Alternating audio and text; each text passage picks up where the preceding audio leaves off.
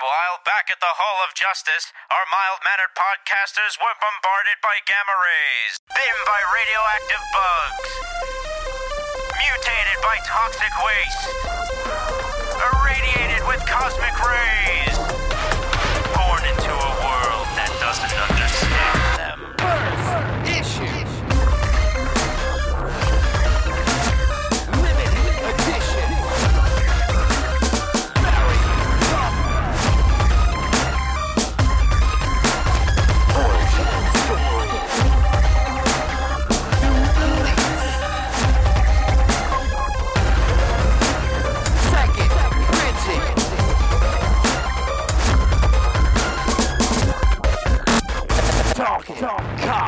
Hello, everybody, and welcome back to the Talking Comics podcast. Today is Wednesday, August 31st, and you are listening to episode number 562. I will be your host again this week. I am Joey Virgino, and joining me for this week are Mr. Bob Ryer. A belated happy birthday shout-out to the King of Comics, Jack Kirby. There you go. Aaron Amos has joined us. Yes, he has. And we have a special guest this week, friend of the pod, comics creator extraordinaire behind many of our favorites, Making Friends, Hench Girl, Minecraft, With or Without Her, one of the best titles of all time. Kristen Gudsnuck is back with us after a long time apart. Hey, thank you for having me back. No, wrong part. Welcome back. We're so happy to have you here. As you can tell, again, I am Joey, not Steve. Steve is still out sick. Hopefully he recovers quickly and we'll be back next week. But we're so excited to have Kristen here. She's going to hang out with us for the first half of the show. We're going to chat with her a little bit about some of the things she's got coming down the comics pike, as it were. And then Bob's got a special trivia round for us. We haven't done trivia in a while, so we're all ready to show our smarts here. Yeah. Bob said right before we came on, you have a shot at trivia. Singular. To which Aaron said singular shot. So we'll see how that goes. And then we'll do the lightning rounds and all that comics talk to close out the show today as well. We're changing it up. But Bob, I know you wanted to chat with Kristen a little bit here at the top, so I'll throw it over to you. Yeah, Chris, I know you just came back from the Emerald City. So what was that like? Return to the convention stage, so to speak. It was so great. And if anyone there bought anything from me using cash, I just want you to know I lost all of my money. No. It's okay. It's somewhere in my sister's house, probably. But it's been interesting. I also the airline lost my banner. And what? I got very sick from the airplane. But I honestly had a really good time at Emerald City. So I like to start off with all the worst things that happened and then be like, oh, these cute children ran up to me and were excited about my books. I actually met tons of kids who've read my books, which is like really cool. Like, it's still like a new feeling. I mean, it's been a few years that my books have been out and like from, bigger publishers, but it's still like really cool to meet kids who've read it and who are really excited about it. But yes, I lost all my money. But that's just the cash, though. And everyone is afraid of cash now because of COVID. So most of my transactions were card. Okay. No, where's your banner, though? That was a lovely banner. Somewhere at the airport, I think. They said that it went to Albuquerque. It made a left turn at Albuquerque like Bugs Bunny. Yeah, okay. Yeah. Albuquerque's not that big, and if it's a giant poster that says Kristen Gudsnuck, it says my name. It's very easy to identify whose bag it is. Yeah, I'm not too concerned. And also, honestly, I wanted a new banner anyways. Oh. But not like this. Okay, but now if they lost it and it's a business expense, could you claim it on your taxes? Yeah. Oh, of course. See? They'll probably find it, though. I mean, it just takes a while, right? Yeah, I'm not too concerned. When bad things happen, I'm like, oh, good. I got that out of the way. That's not too bad. It's because I'm very superstitious. That's great. Look at it, yeah. I'm embracing that. Yeah, I mean, it's one way to use optimism and pessimism simultaneously. Like a mixed drink.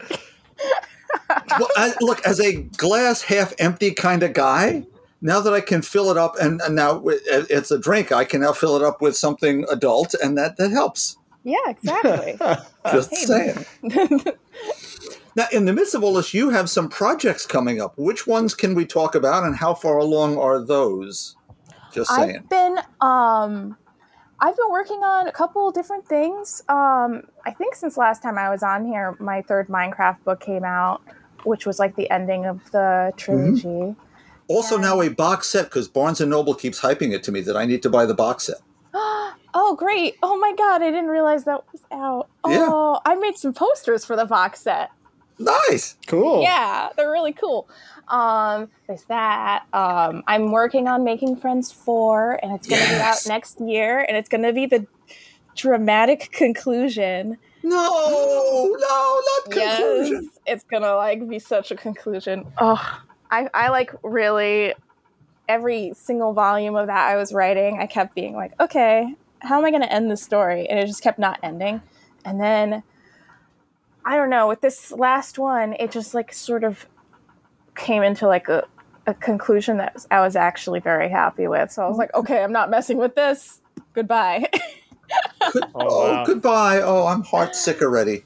Yeah, but think about how long I've been working on these books. Okay, so I could be sick for you too. Okay, I get it. Like 5 years or something. I don't know. It's been a while. And also I am working on, or I worked on a book with Emily Hampshire of Schitt's Creek. Actually, it's her birthday today. And Happy birthday, Emily. I know. She's really, really cool. I don't know if you watched Schitt's Creek, but she played Stevie. And she's really, really, honestly, like, everyone knows that she's funny and she's like a famous actress. But I was like, she's like a real artist. Because she was like, first of all, she was giving me, I was like, oh, how do you think I should draw her saying this part? And she would like read the dialogue and like act it out for me and give me ideas on like facial expressions and sort of like tones and stuff. And I was just like, this is right up your alley. I know. I was like, that's exactly like what I like doing. It's like fun facial expressions or thinking about acting in the drawings, you know, like how do you express this feeling? How do you express it like in a way that's like not the first way you would think of it? Or like what would be an interesting way of doing that, you know? And she was like on the same wavelength, and she was also on the wavelength of like, what's the way that we can make this the funniest? And she was like, not only did she come up with the whole concept for the book, she also like, she like punched up some of like the dialogue. She like rewrote things in markup on her like iPhone. And I was like, I don't know. I was just like, I deeply respect her work ethic. And also like, she's like really, really, like, I kind of was like, I don't know, you know, not to be cynical, but you might think that a celebrity tie-in comic, the celebrity might just be there for the quick cash grab and not like actually care.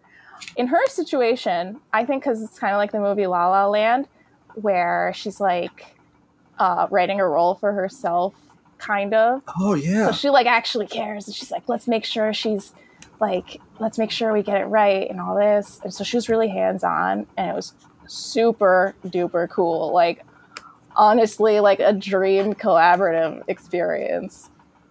What was the book again? It's called, oh my God, I'm sorry. I was going to do that too, Joey. I just want to make sure that the title gets out there. It's called Amelia Earwood, Basic Witch. And it's about a girl whose mom is like the biggest, most famous witch in the country or whatever. And she like sells her own wands on like Home Shopping Coven. As you can tell, I had some fun with like background gags too. I didn't write it. I did the art for 30 pages. And also like character designs. And so her mom is like this like famous witch, and she's like really bad at magic. And every time she tries to do a spell, it just like blows up in her face. And her family is having their own reality show, and it's about her getting like written out of her family's reality show because her family's too embarrassed of her. And it's just like really funny and fun. And I don't know. I am very excited for when it comes out, which is I have no clue. Soon.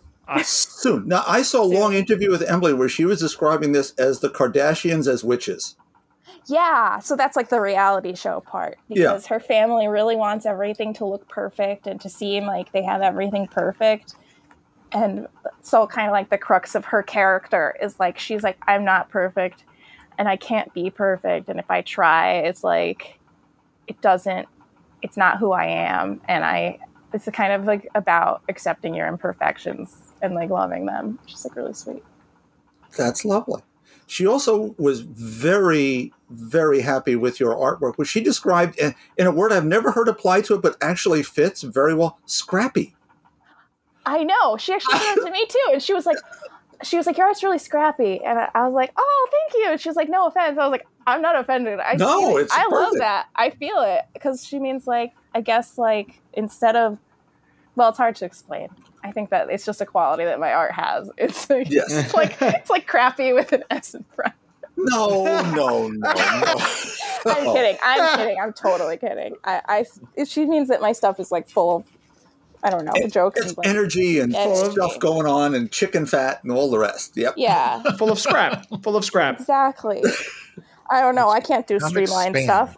I'm like incapable of like streamlining and making things minimalist. I mean, I guess I could. But I can't. Don't ever do that. Only if I'm really far behind. Yeah. I mean, it's our favorite thing about it. Speaking of far behind, how are you? What are your deadlines at this point with so many things going at once? Well, okay, I'll be completely honest. Actually, no, I won't. Sorry. I was about to say something. No, wait, I will. I was originally not... I was hired onto the book with Emily a little bit later in the game. I was only hired to do a pinup first. And so... So working on that sort of, it was an interesting challenge in scheduling. From pinup to whole thing, that's a change. I would imagine that's a big jump in workload there. I kept getting really excited and like yes-anding, and which is great for art, but maybe not for deadlines. But so I am definitely behind on my Making Friends deadline, but I think I'm like so close to like I'm in a good place with it. And honestly, I have some life hacks for my fellow comic book artists out there who are looking to up their Clip Studio Paint game, because I have sunk into the depths of Clip Studio Paint and I have emerged much more powerful. Leveled up. Yes, exactly. First of all, vector lines for drawing. They're great. Just click on that and see what happens, because it's fantastic. You can edit your line after you draw it, basically. But also it doesn't look like an Illustrator vector line. It looks like a brush stroke line. And second of all, you can use their fill tool very easily to flat your own comics. And you can adjust area scaling, which will change how much extra it fills into the black line art underneath, so that basically you can get like a seamless flatting job with just a few clicks with Clip Studio. So you're welcome, people. If anyone out there, I'm keeping it quick because I assume most people don't care about these random features on this program, but if you do, it's life-changing. Fantastically life-changing. And of course, you may have made someone's career right then, Kristen. Perspective ruler as well. Click on perspective ruler. There you go. That's how I learned perspective, was through clips. I used Clip Studio Paint when I was doing Hench Girl too. All of the complicated perspective backgrounds, I had to use that because I didn't go to art school or anything, and I actually am like, my brain is not good at spatial stuff, which is funny for an artist. Like I can never like estimate how much to put in a jar or whatever. So like I had to use that, and it really taught me how like perspective works. Because like just by rote doing it over and over again using their grids, it just like it gave me the muscle memory. About 10 years ago, I took a art class in this place, if you know the DC area, called the Torpedo Factory. And they do all kinds of art, different types of art classes. And I took a drawing one because I like sketching. And so they put something in front of us and said, okay, draw this and, make sure you get all the perspective and all that stuff there. And so I remember specifically asking, how do I do that? What are some tips? And the response I got from the teacher was, just draw what you see. I'm like, okay, that's not helping my situation at all. I was like, but what about the depth and all that stuff? Stop drawing what you think you see, drawing what you see. And I'm like, there is no try, there is do. I don't know what you're trying to tell me. So, yeah, it didn't go well. Well, there's an element of that that's true, but especially in like cartooning, it is definitely not what you see. There's so much symbology or whatever, and breaking things down into like, their symbolic selves rather than, because like if you draw exactly what you see in it and turn it into a comic, it's gonna look a little bit muddled. You have to change things, but also like it does help to know that all the lines will converge towards a certain point, and that's how perspective works, because that helps you see what you're seeing a little bit better. Yeah. Does Making Friends 4 have a punny title yet? Yeah, it's called, well, it's not that punny. It's called Friends Forever. Hey! But guess what? You would think that graphics would be the one to be like, let's have a numeral 4 to like appeal to the kids. And they're like, no, let's spell out the word forever. And I was like, well, what about it 4? Really? And they're like, no. And I was like, No. okay. I didn't push it very hard. I think I just literally said, okay. Yeah. I don't know. Honestly, it was going to be called Making Friends for Life. That's what I wanted to call it. But then they were like, what about Making Friends Forever? And I was like, sure. And you were like, you're letting me make a fourth one of these, so whatever. I was like, as long as it has some word that rhymes with 4 in it, because I don't know if anyone can tell from the labyrinthine word plays on my covers, but back to the drawing board. Hey. When I wrote that, I wrote back to with a numeral 2. They of course didn't want that. Third time's the charm. Making friends forever. So there is secretly I put the numbers in there. Maybe we need variant covers. Yeah. I do have a variant cover for the French version. The French version of Making Friends too. Oh my gosh! Guess what? Not only is there a French version, they were like, we would like a different cover for Making Friends. That's how they said it in their email. They wanted a new cover. They wanted a new cover for Making Friends too. And I was like, oh, okay. I was like, can I draw the magical dog and a bunch of magic stuff? So it has a very magical cover. And actually, I got a few copies of it randomly in the mail from them, and I sold copies of it at Emerald City to these kids who were like, what, it's in French? And I was like, yeah. And they're like, oui. And I was like, I don't know if you speak French, but you know what, you'll probably get a kick out of this. Yes. Yeah, I'll Nice. send you a picture of it later. Oh, please. And also in French it's called Magic Friends. Oh, not fair des amis. No, it's called, I think that's a Canadian version. They did do that, but the French one, Magic Friends. And I was like, oh, why didn't I think of that? That's such a great title. But, Making Friends is fun too. First it was going to be called Imaginary Madison. And then... No, Making Friends. Making Friends. It's a double Making pun. Friends. I mean... Yeah, you know what I wanted book 2 to be called? Influencing People. And they were like, no. Okay, Dale Carnegie. All right. Because she uses her magic to, like, manipulate the people around her in book 2. It's true.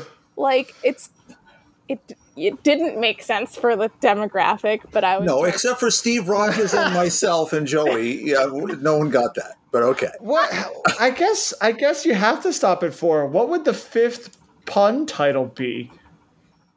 Making Friends. 5th time's a charm. Yes, everyone will be that time. A fifth of Beethoven. making- I don't know. Yeah, making friends a fifth of vodka. That's Yeah, what it is. yeah. They're grown up now and they're all drunk. I'm going to think about this all night. I know. I can't think of anything. Yeah. We'll get there. It's like Any other? Oh. quintessential friendship. I think you hit it. Pentagamy. That's another. No. That's a title that would definitely get vetoed. Yeah. Making friends pentagrams. Oh, Pentagony? Pentagony. It's so goth. Yeah. Marjorie Taylor Greene at your door. Oh, Yeah, God. I know. We're already Any other project updates, life updates for us before we jump into Bob's trivia? No, I don't think so. It's just been those books, and I've done some crafting. I made some stamps, and I made some zines. Oh. And then I was like, I should make zines. And then I was like, I can't get rid of any of these. I want all of them, and so I can't sell them. So I should. Well, you yeah, you make okay. photocopies of them, but I wanted to keep making new ones with my stamps. So my sister got a stamp making kit, which is basically just rubber that you carve with a carving knife. And we made like 50 stamps. And she made a hench girl stamp. And it came out really cute. You bring that to cons, and you I could know. stamp it in people's books. I have Rocket Girl stamps from Amy Reeder and Brandon Montclair, where they would stamp the book and then both sign underneath it. I know. I just would have to. I would want to do it myself and not use the one that my sister Yes. made. Well, And there then you go. then I'm like, I have to do a good job. And then that's where I stop. Yeah. I like stuff the where I pressure don't of have to that. do a good job. But yes. there is one more thing. You are starring in a new movie, right? Oh yeah, funny pages. No, I'm in the background in the What form of in my the work. hell?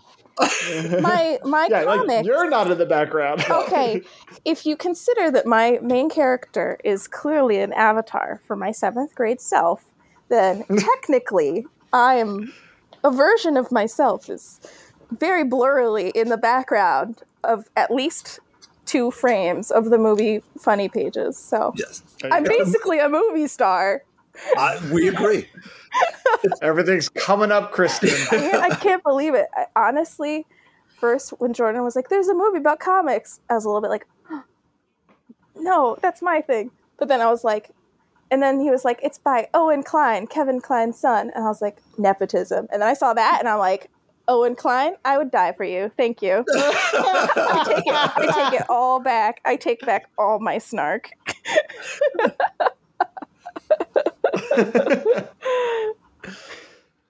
But yeah, that's great. it. Nothing new. Nothing. Just work to do. Mm-hmm. But next year there will be a bunch of new stuff. Cool. We're very excited. That's awesome. Well, to honor your deadlines, we'll move into the next segment.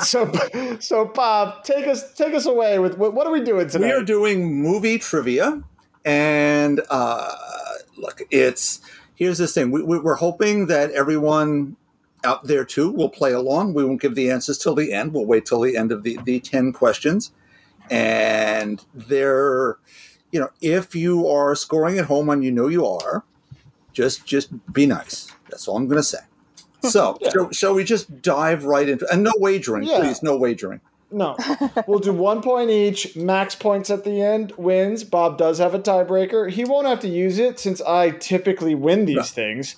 But we'll see how it goes. Some of these questions have bonus points on them, so just beware. Okay. So we Just be- write I'm gonna try down to flex. we write down our We write down, answers. yes. There'll be no yelling of answers. We will collect all 10 at the end, so that. And No then Bob will go Yahtzee or there. anything like that? What's that? No. No yelling Yahtzee Oh, this or is anything also- like that? No Yahtzee. No. No yelling Yahtzees. This is Aaron's and Kristen's first trivia. Yes, on the that's show. true.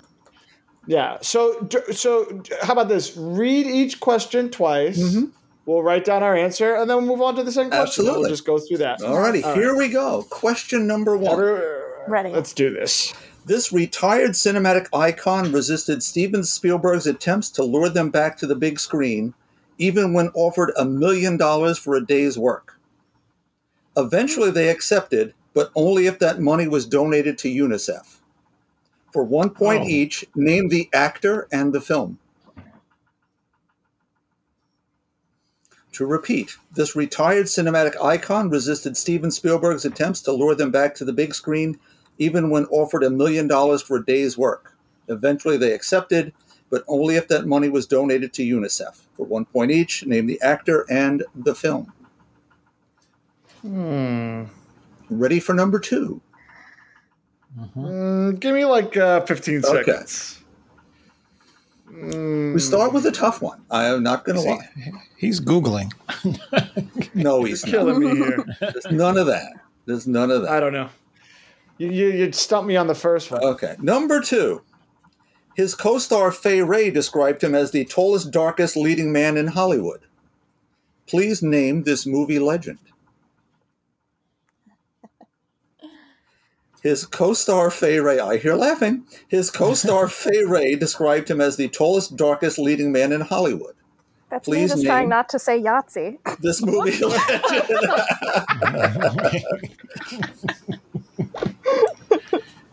Kino. Number 3. Are we ready for number 3? Yes. Well, it's time, as Cole Porter wrote in Kiss Me Kate, to brush up your Shakespeare. Which play by the Bard of Avon was West Side Story based on? I got this one. While I'm at it, for a bonus point, which of Shakespeare's comedies was adapted into Kiss Me Kate? And just to be crazy, for a super bonus point, which 1611 play formed the basis for the 1956 science fiction classic Forbidden Planet? Oh, you've asked me this one before, Bob. Have I? I think so. Okay. I got it anyway. Can we repeat but, the first question? Sure. The number 1 question or the first part of number 3? First part of number 3. Which play by the Bard of Avon was West Side Story based upon? For a bonus point, which of Shakespeare's comedies was adapted into Kiss Me Kate? And for a super bonus point, which 1611 play formed the basis for the 1956 science fiction classic Forbidden Planet? All right, I feel like my luck is turning now. This is good. All right. You really had me on that first one. I was like, this is going to be too hard. I'm done. Okay. Number 4. The official Marvel Cinematic Universe began with what 2008 film? For a bonus point, which Marvel character was the first to be featured in a theatrical release headlining a movie serial in 1944? Okay, wait. The first... Wait, I'm sorry. Okay. The official Marvel Cinematic Universe began with what 2008 film? For a bonus point, which Marvel character was the first to be featured in a theatrical release headlining a movie serial in 1944?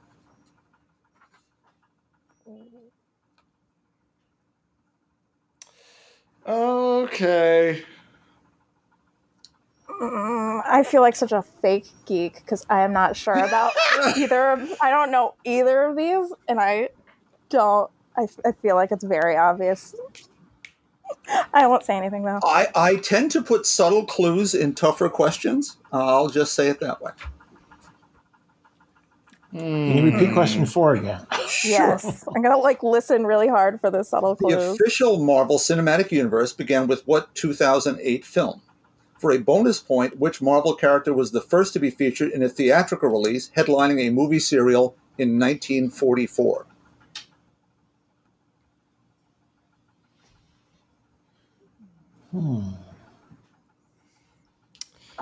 That one I feel good about. Oh, I thought you might.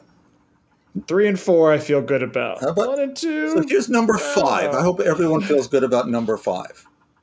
For 1 point each, what are the first names of the classic comedians Abbott and Costello?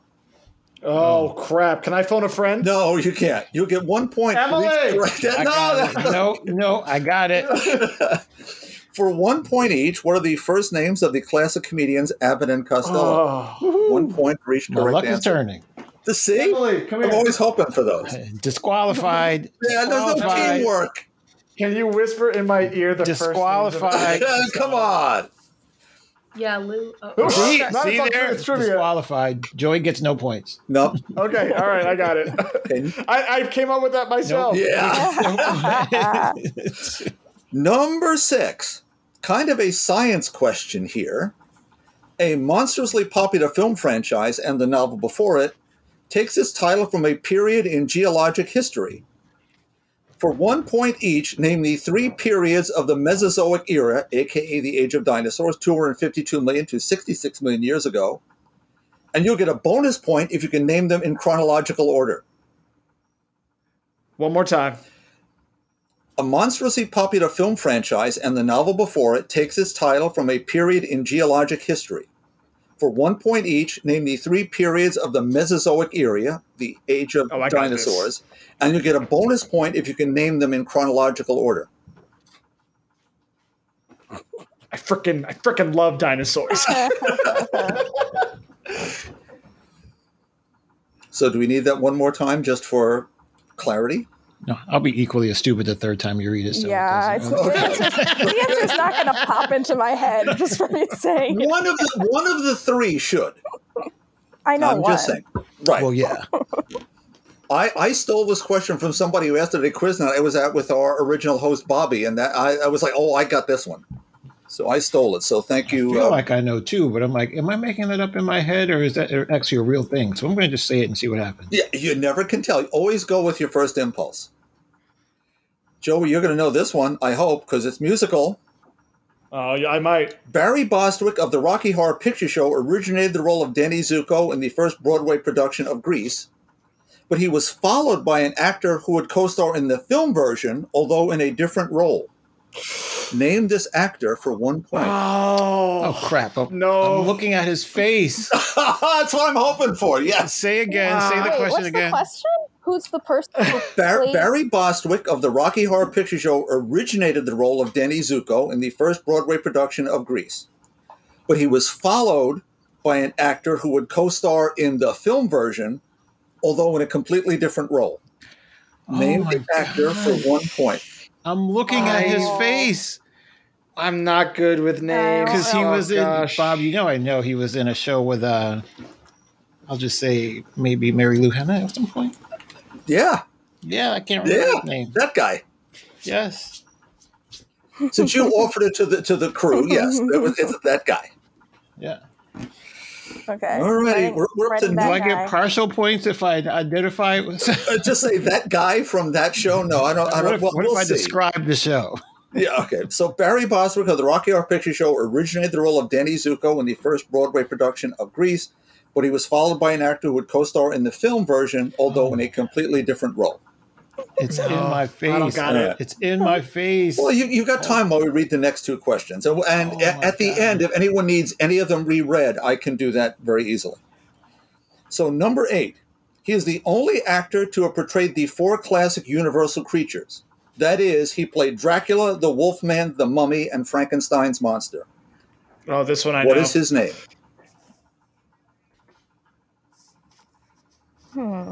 He is the only actor to have portrayed the 4 classic Universal creatures, and that means at Universal Pictures.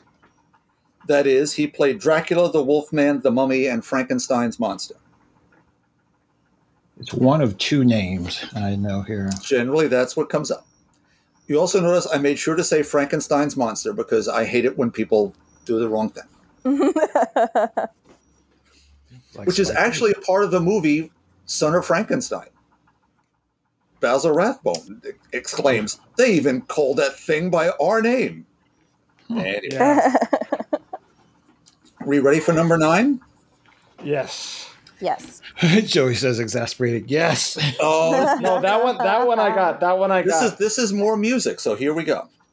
The lead singer of this immortal Motown group provided the voice for the very hungry plant Audrey 2 in the 1986 musical version of Little Shop of Horrors. Oh, for God's sake. I'm You seeing him. You get 1 point for the group because you can just guess that, but you'll get 2 more for his name. Oh, for God's sake. Wait, what was the question again? I'm seeing his face. The lead singer of this immortal Motown group provided the voice for the very hungry plant Audrey 2 in the 1986 musical version of Little Shop of Horrors. You get 1 point for the group because that's just a guess, but you'll get 2 more points for that singer's name. You know, I'm not good with names. If there was some way to project a face, and shoot me over the image. Yeah, okay. Well, I don't think I'm ready for audio video yet, but you never know. Okay, question number 10. Before he made his film debut writing, directing, and starring in Citizen Kane at age 24, he brought America to a panic with his radio broadcast of The War of the Worlds. Name this boy genius. My man. My man, Jason Momoa. Lord have mercy. Before he made his film debut writing, directing, and starring in Citizen Kane at age 24, he brought America to a panic with his radio broadcast of The War of the Worlds. Name this boy genius. Does anyone need a question reread before we start giving answers? I'm not as confident about my answer to the first question as I was when I first said it. As we progressively got farther, I'm like, I think I might have screwed myself. You never know. Yeah, I got a couple that I definitely did not do well on. Can you do 3 one more time? Sure. Well, it's time, as Cole Porter wrote in Kiss Me Kate, to brush up your Shakespeare. Which play by the Bard of Avon was West Side Story based upon? While I'm at it, for a bonus point, which of Shakespeare's comedies was adapted into Kiss Me Kate? And just to be crazy, for a super bonus point, which 1611 play formed the basis for the 56 science fiction classic Forbidden Planet? Nope, I'm still dumb. Nope. No, you're not dumb. These are tough. No.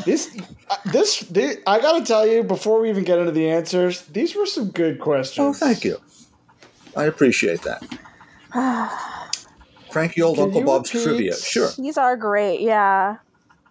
I think. Can you repeat? And now I don't need it to repeat it because I'm not gonna manifest the answer. Kristen, do you need anything run back? For the same reason, no. I heard all the questions, so anything that I have a nonsense or question mark answer to, I don't think hearing it again is going to suddenly impart new information. Okay, a nonsense answer. You never know. I am, not the stern school marm. If you make me laugh enough, you never know.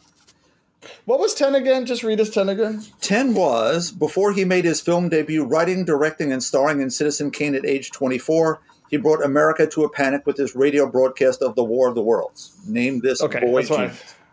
That's what I thought. Okay, great. Well, here we go. All right. Yeah. So, for our listeners at home, we'll read through the questions, except this time, Bob's going to give us the answer. Tally up your points. 1 point for the correct answer. You get a bonus point if there was a bonus point, and then we'll see who wins. And if we Are we going to give our answers and then Bob's going to? Yeah, do we have to? Oh, yeah. That's what I meant. Yeah. Bob will ask the question. We'll go around, give our answers, and then he'll give us the right one. Okay, number 1. This retired cinematic icon resisted Steven Spielberg's attempts to lure them back to the big screen, even when offered $1 million for a day's work. Eventually, they accepted, but only if that money was donated to UNICEF.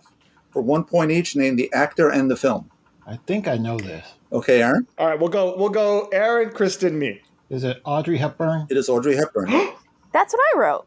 And is it? That's what I wrote, and it was only because of UNICEF. That's I feel like I the remember clue. hearing that. Oh, I put an X on my paper already. Thinking No, you were correct. And the movie, does anyone have the movie? Is it always? No. I wrote It is Tito. always. Oh. It is always, Aaron. Lovely. Look at that. Was that an extra point? Yes. Give an extra point Yeah. for that. Nice. Aaron's got 2. Everyone else has 1. Wow. I'm shook. Always literally popped in my mind at the. Here's the reason why. Because I remember the trailer for some reason. I don't Yes. know why.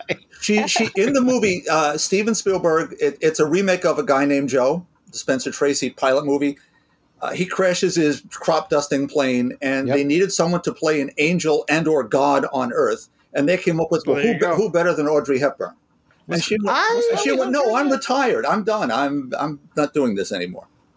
Was Holly Hunter in that? Yes, she is. There you go. I love Audrey Hepburn. Oh God, yes. She is so charming. I've been watching, like, every couple of weeks, I'm like, oh, let me put on an Audrey Hepburn movie. I watched Roman Holiday. I watched, what's the one where... Tiffany's. I saw Breakfast at Tiffany's a long time ago. What's the one? Charade? Charade. Did a Fucking love podcast Charade. episode with our friend Stephanie about Charade. The caper That's cast. why I watched it, because you two were talking about it, and I was like, I gotta watch it. And she is just so charming all the time. The movie I want to watch is the Wait Until Dark, or Awesome. Awesome. Plays the world Thriller champion movie. blind lady. I will also recommend a movie by Stanley Donen, who also did Funny Face with her. It is called Oh, I saw Funny Face. Love Funny Face. my favorite musical. Two for the Road with Audrey Yes. and Albert Finney, which is a couple dealing with their marriage through 4 different time periods that keep intersecting and running around each other. It is beautifully bittersweet, funny, real, amazing movie that I won't spoil. Yeah. I'm shook. I'm shook that I got a point on that. Jesus. Yes. Well, Number I have 2. to say, Go ahead. wait, My Fair Lady, also great Of movie. course. George Oh, of course. Cukor, Yes. fantastic. Even though she can't really sing. She really can. She knocks it out of the park. Okay, look, I think she did a She great can't do. job, She but can't like do she's- Eliza. No, she can't do the songs and the notes that Marnie she Nixon has a hit. lower No, they- voice. Yes. On She's the great. I love DVD her.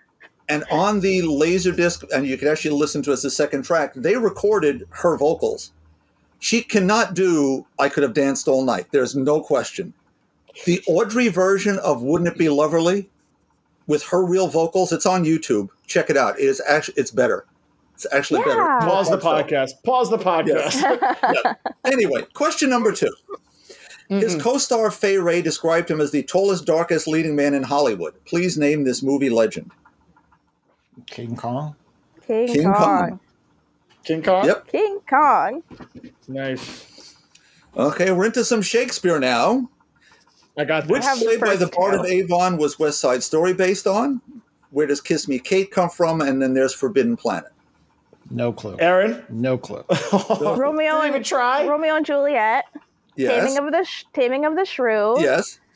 And question marks. I have no clue. I am very curious to know the Joey answer. I think Joey has this one. Go ahead. Tempest. It's The Tempest. You have the other two as well, right? Oh. Yes. Yep. Yeah. Walter Pidgeon is actually playing Prospero, and they come to the island, and it's the whole. Yeah. Wait, I did know that. I saw that See? movie Yeah. like a year ago on TCM. That's a classic one. Yep. Romeo and Juliet. West Side Story is mwah. It's one of my favorite things in the whole universe. I love it so much. The recent revival on Broadway was trash, but I went and the Spielberg film I enjoyed, but nothing beats I nothing hated beats it. the I original. hated it so much. I could go on a rant for hours about how much I hated it. Why did Rita Moreno sing Somewhere? I will say that arc for that character, Rita Moreno, in that movie, redeemed it in some ways for me. I loved it. I loved her. She shouldn't be singing the romance song from the perspective of the lovers because it makes you less invested in the lovers when they aren't Well, the the ones whole- singing the song about how much that they're I'm in gonna- love and want to run away together. Instead, I'm it's a gonna lady say- sitting in a chair singing it. Singing Somewhere it a to place herself. for us. Yes. Okay. I'm gonna say it, Kristen. It wasn't Rita's song that had me not invested in those lovers. Oh. It was one of those lovers in particular with a very unique name that took me out of that movie right away. I'm a purist. I care about Oh, me making too. sure that and I know that the other movie was changed from the play too. But I'm like, Yes. but the other things that they changed from the play, like changing the song, cool, whatever it's called. Cool and Krupke flipping them. They changed what song Cool is about. Instead of being Yes. about their emotional states and the complex, existence of being an angry youth in 1950s America inner city, it's about giving someone a gun. Yeah, It's it was like awful. it removed all of like the subtext and like character stuff. Yeah. Not subtle. You can't. The original is amazing. It's amazing. The choreography, all of it. I will say that having seen the recent revival, which was trash, It there made was it something better. nice about it. Did no, it really did because the choreography was inspired by the Drumrum's choreography. So Emily had only ever seen the revival and was like, I don't get it. And I was like, wait, and we saw the movie and I was like, this is what it's supposed to look like. But I totally agree with you. And it also makes me think, why aren't we doing a Talking Movies podcast revival? But anyway, Bob, next question. Okay. The official Marvel Cinematic Universe began with what 2008 film? And for a bonus point, which Marvel character was the first to be featured in a theatrical release, headlining a movie serial in, hint, 1944? Yeah. Okay. I said Iron Man, but I couldn't remember if the Ang Lee Hulk counts as part of it or if that was first. No. It was Iron Man. You get that point. Oh, great. Aaron, you got Iron Man? No, I put Hulk. Ah, Was okay. Ang Lee Hulk a Marvel movie? Yeah. No. They Well, not showed up at the MCU. end. That's not, but right? that's not the official Marvel Cinematic Universe done by Paramount, then Yeah, so on yeah. and so forth. So, and the character in 1944, Captain America. I said Captain America. Captain America. Captain It was America. I a- got 1 point. That's 1 point. I get 2. There you go. I said Iron Man. I was so excited when that movie was coming out because I was like, I like Robert Downey Jr. and I hope he's doing better. And then that movie blew up and like, I'd come back around I to him saw after it. Sherlock Holmes. I saw Kiss Kiss Bang Bang. me too. Yeah, that's what I love. I love that. And I was so into that movie and like the singing detective that I was like, I'll watch this. Oh my I'll gosh, watch the this singing Marvel movie. detective. Wait, I was still judging him on Less Than Zero. Oh boy. Yeah. Was he was in Gothica with Halle Yes. Berry? Oh, that's rough. Yes, he was. So the next question, Joey, is removed from. Yes. I'm disqualified. 1 point each. What are the first names of the classic comedians Abbott and Costello? Bud and Lou. Yes, Bud Bud and and Lou. Although I might have I heard also one have of those that. answers on the stream. I also heard that. It's funny because I think Emily would have killed this trivia because her family like watched Abbott and Costello and the I Universal Monster loved movies and growing up. the OG King Kong. Like she would have done very well. I could on send you a this. copy. We had I been could able to send you a tag copy, team. Joey. You know, Sunday Yeah, if- mornings, back when I was growing up, Sunday morning, for whatever reason. What was that, Bob? Because was it WOR? WR New or York? Channel 5, Channel 11. They passed would through all show stations, them. Abbott and Costello's every Sunday morning. Yep. Every Sunday, and that's where I would watch them. Good. That, it's especially William Bud Abbott, but who cares? He's Bud Abbott. So here's our science question. I got it. Name the 3 periods of the Mesozoic era from that monstrally popular film franchise, and in order get you an extra bonus point. Ooh, in In order I get you did an not extra do. point. So if you you got to read them in the order you wrote them down in. Aaron, you're first up. I just got Jurassic. Okay, 1 for Jurassic. Kristen? Jurassic, Cretaceous. And then I was not sure if this was trick, so I said Mesozoic. Because you said that word. and it I might had be that one. there, but then I stopped It's myself not because he it's just not a said it. trick, but now would you had Cretaceous and Jurassic? Yes. Okay, that's 2. Okay. What order are they in? I don't know. I just know Joey? Jurassic Park. I don't know if I wrote them in order, but this is the order I wrote them in: Jurassic, Cretaceous, Triassic. That is correct. That is not the right order, but that is correct. It's Looks like Triassic, Triassic should be third. Jurassic, Cretaceous. Cretaceous ends. Okay. It's the Cretaceous. Are we doing 1 Tertiary- point each? Yes, 1 point each. But if you get 1 extra if you got them in order. Oh, I didn't. Okay, great. So right now we're at 10-10 between Joey and Kristen. Aaron, you're at 7, but there are lots of So- points to come. It's funny because like I freaking loved Jurassic Park, obviously, like everyone else in the universe. So I would read the encyclopedia at summer camp because there was like a little library in the like when we were inside, and I would read the encyclopedia about the dinosaurs. And I did the same thing about space. And I'm really upset that we didn't go to the moon today. Aw. And that they delayed the flight because I was like, one day I'm going to the moon. Anyway, next question. Barry Bostwick of the Rocky Horror Picture Show originated the role of Danny Zuko in the first Broadway production of Grease, but he was followed by an actor who would co-star in the film version, although in a completely different role. Name this actor for 1 point. Aaron, you're close. It's the guy from Tax. The guy- Jeff Conway. Jeff Conway, yes! Thank you. That is No, correct. I- Oh my God. It literally Nope. just came to me.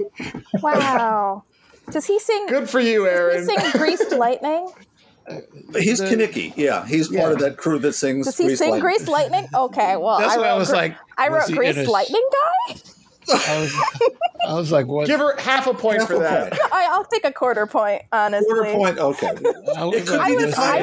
said- I was in Greece in high school as a background Pink Lady? no, the background people who are like just standing there. The ensemble. I was an ensemble person. I was there to hang out with my friends, but I should know about Greece. And honestly, I should know about Little Shop because I was also in that play. Uh-oh. Honestly, I hate Grease, so I was not going to know the answer to this question. Question 8. The only actor to have portrayed the 4 classic Universal creatures at Universal Pictures. He played Dracula, the Wolfman, the Mummy, and Frankenstein's monster. What is his name? Got it. Aaron? I have Lon Chaney. Lon Chaney. Lon Chaney, baby. Yeah. Everyone gets a point. It's technically Lon Chaney Jr., but he dropped the junior after a while, so he was billed as Lon Chaney. I'll be honest, I was thinking, is it senior or junior? And I just left it blank. Oh, well, Like, I appreciate that honesty. It's a Chaney. Yes, but you don't lose a point. He was actually Creighton Hull Chaney. Oh. And he refused to use his father's name for years and years and years, and he had no career, and finally gave up. And got to appear in the stage version of Mice and Men. And he's in the film version with Burgess Meredith, and it's a must-see. It was up for Best Picture of 1939. I saw that movie. It was so good. Yeah. And I couldn't believe that was the guy who was The Wolfman. the Burgess, Meredith. the Penguin and Rocky. Penguin. And Rocky, the trainer from Rocky. I was like, because I was like in high school because we read the book and then we watched the movie in class, and I was like, he's such a babe. And I Googled him and I was like, oh. Yep. Score by Aaron Copland, too. Yeah. He's not so much of a babe when he looks like the Penguin. I don't know. The Penguin makeup doesn't really do it for me. No, he was. I don't know. That top hat. Burgess, the top hat is cool. You got to say that the nose and the squawking, which penguins don't squawk like that. It's more like a duck. But I'm not gonna foul shame here either. Okay. Number 9, the lead singer of this immortal Motown group provided the voice for the very hungry plant Audrey 2 in the 86 musical version of Little Shop of Horrors. 1 point for the group, but you'll get 2 more if you know his name. Is Four it tops. Levi Stubbs? It is Levi Stubbs. Kristen has 4 tops. That's what I had both. I started okay. with 4. Aaron gets 2. Kristen gets 1. I did not have I one. get none. Well, going into question number 10, Kristen's at 12 and maybe a quarter. Joey and Aaron each have 11. Actually, no, Aaron has 12 as well because he got Levi Stubbs, which is 2 points. Oh, so that means that my Grease Lightning guy, quarter point, is Quarter point could come into play here. Someone's not competitive at all, I'm sensing. Technically, I did get Lou and Bud. You absented yourself you recused yourself from that question, as I recall. You were weak. You cheated. I phoned her. She was coming down the stairs at that exact moment. I don't know what to tell just you. as I screamed her name, she happened to be coming down the stairs. She was just walking down the stairs saying the names of Abbott and Costello organically. It's not like always he happens asked in their her. house. You'd be surprised. Number 10. Before he made his film debut writing, directing, and starring in Citizen Kane at age 24, he brought America to a panic with his radio broadcast of The War of the Worlds. Name this boy genius. Orson Welles. Orson Welles. I didn't know he was 24 when he did Citizen Yep, Kane. he was born way back in, 1915. That's crazy. He's so great. Oh my gosh. Did you know his last role was a voice on like a Transformers cartoon? Yes. I think it's Optimus Sad. Prime. Oh, I guess maybe that's not sad. I don't know. They just put together the last film he directed, The Other Side of the Wind, which never got finished. About that. It is, amazingly enough, for a guy whose career started when he did, it's a very indie, weird-looking catch film as you can from 5 different kinds of cameras. It is an amazing piece of work. Yeah. This has nothing to do with anything, kind of. I was at Emily's parents' house, and her dad is a huge movie guy and loves everything. And he was like, you have to watch this documentary by Werner Herzog about the actor Klaus Kinski called My Best Fiend. I've never seen it. I remember it, yeah. Yes. It is the craziest thing because Klaus Kinski essentially was a madman. like an insane person who would like attack people on set and like rave and go psychotic on set. It was Is crazy. he Ezra Miller's father? But, oh boy. But Werner soon? Herzog worked with him 6 times in a row. And the documentary starts and he's like, I worked with him. It's all in German. And he's like, I worked with him on my first movie. And he attacked a man with a sword and he shot a gun into the extras tent. And then he's like, and then on the next movie when I hired him, and I'm like, we need to stop right there. Like, why did you hire? Anyway, sorry. Go ahead. Just bring up the points. We right now, if we're counting Kristen's quarter point, she leads with 13 and a quarter. Aaron has 13 and Joey has 12. I can give up. makes I can sense. give up my quarter point. No. The guest wins. The guest wins. But all I That wrote was was a stupid Grease one. Lightning Guy. That's close enough. But here's the thing. We'll give everyone a chance to win a bonus round question. How's that? All right. Yeah. So for 1 point each, name as many as you can of the actors who played James Bond 007 in the movies. Oh, I And got you have this. 1 minute I know what- 47 seconds. I would play the James Bond theme for a minute 47, but I can't because it would foul up the computer. Sing it. No. We just wanna write- we're writing this down, right? Yeah, you got to write these down. Name I'm doing it right Name now. as many as you can of all the actors who played James Bond / 007 in the movies. I got this. One Oh, more. there's some guy I'm forgetting. And Oh, I'm seeing this guy's face too from the one movie. Oh crap. Oh crap. The one movie. Who's the guy that no one likes? Just kidding. Don't answer that. Oh, I can't. Oh, what's his freaking name? We have about 30 seconds to go. Oh gosh. Oh my god, I almost had it. Okay, wait. I might be saying the name of the guy from Deadwood. or Lalo from Breaking Bad. I don't think I don't think either of them are I James know- Bond, but you never know. No, but I'm saying that I the know- person's name sounds like Oh, one of their okay. names. I know the trick you're doing, Bob. I know the trick, and I don't know the actor who played James Bond in that. Yes, movie. that's what I'm trying to. I'm seeing his face. I know the bigger name in that movie, but I don't know the character, Hold the on. actor. Give me 1 more second. I'm thinking it's coming. What, is to there me. a secret movie where someone plays? Oh, is it that weird movie that was like really long and was a bomb? That was like a spy movie. Was there a secret movie that has James Bond in it that I don't know about? Well, there is No comment. sort of, which I would count if anyone got them, but I wasn't. Or the TV movie from the 1950s. I'm not counting Barry Nelson either.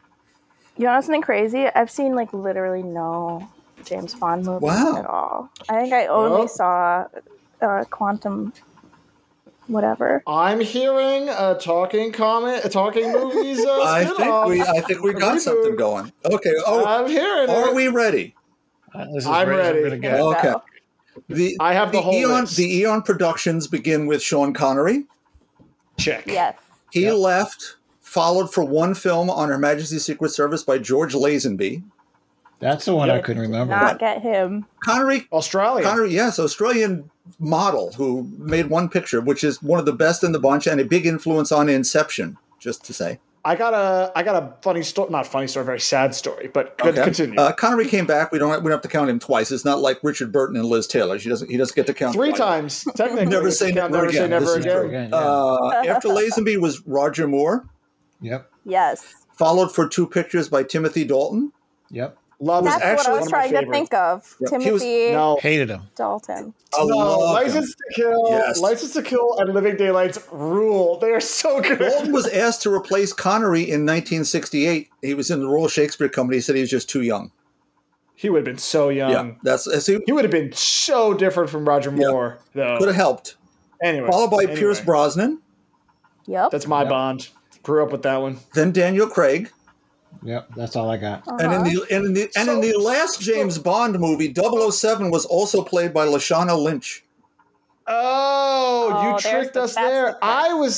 I was trying to think of the Peter Sellers Yes. movie. No. Casino Yeah. Royale. Peter Sellers, Woody Allen, and David Niven each played James Bond in that movie. That was the thing I thought you were referring to as well, because I couldn't was remember George reading about Lazenby. that. If anyone had thrown out any of those names, I might have accepted them.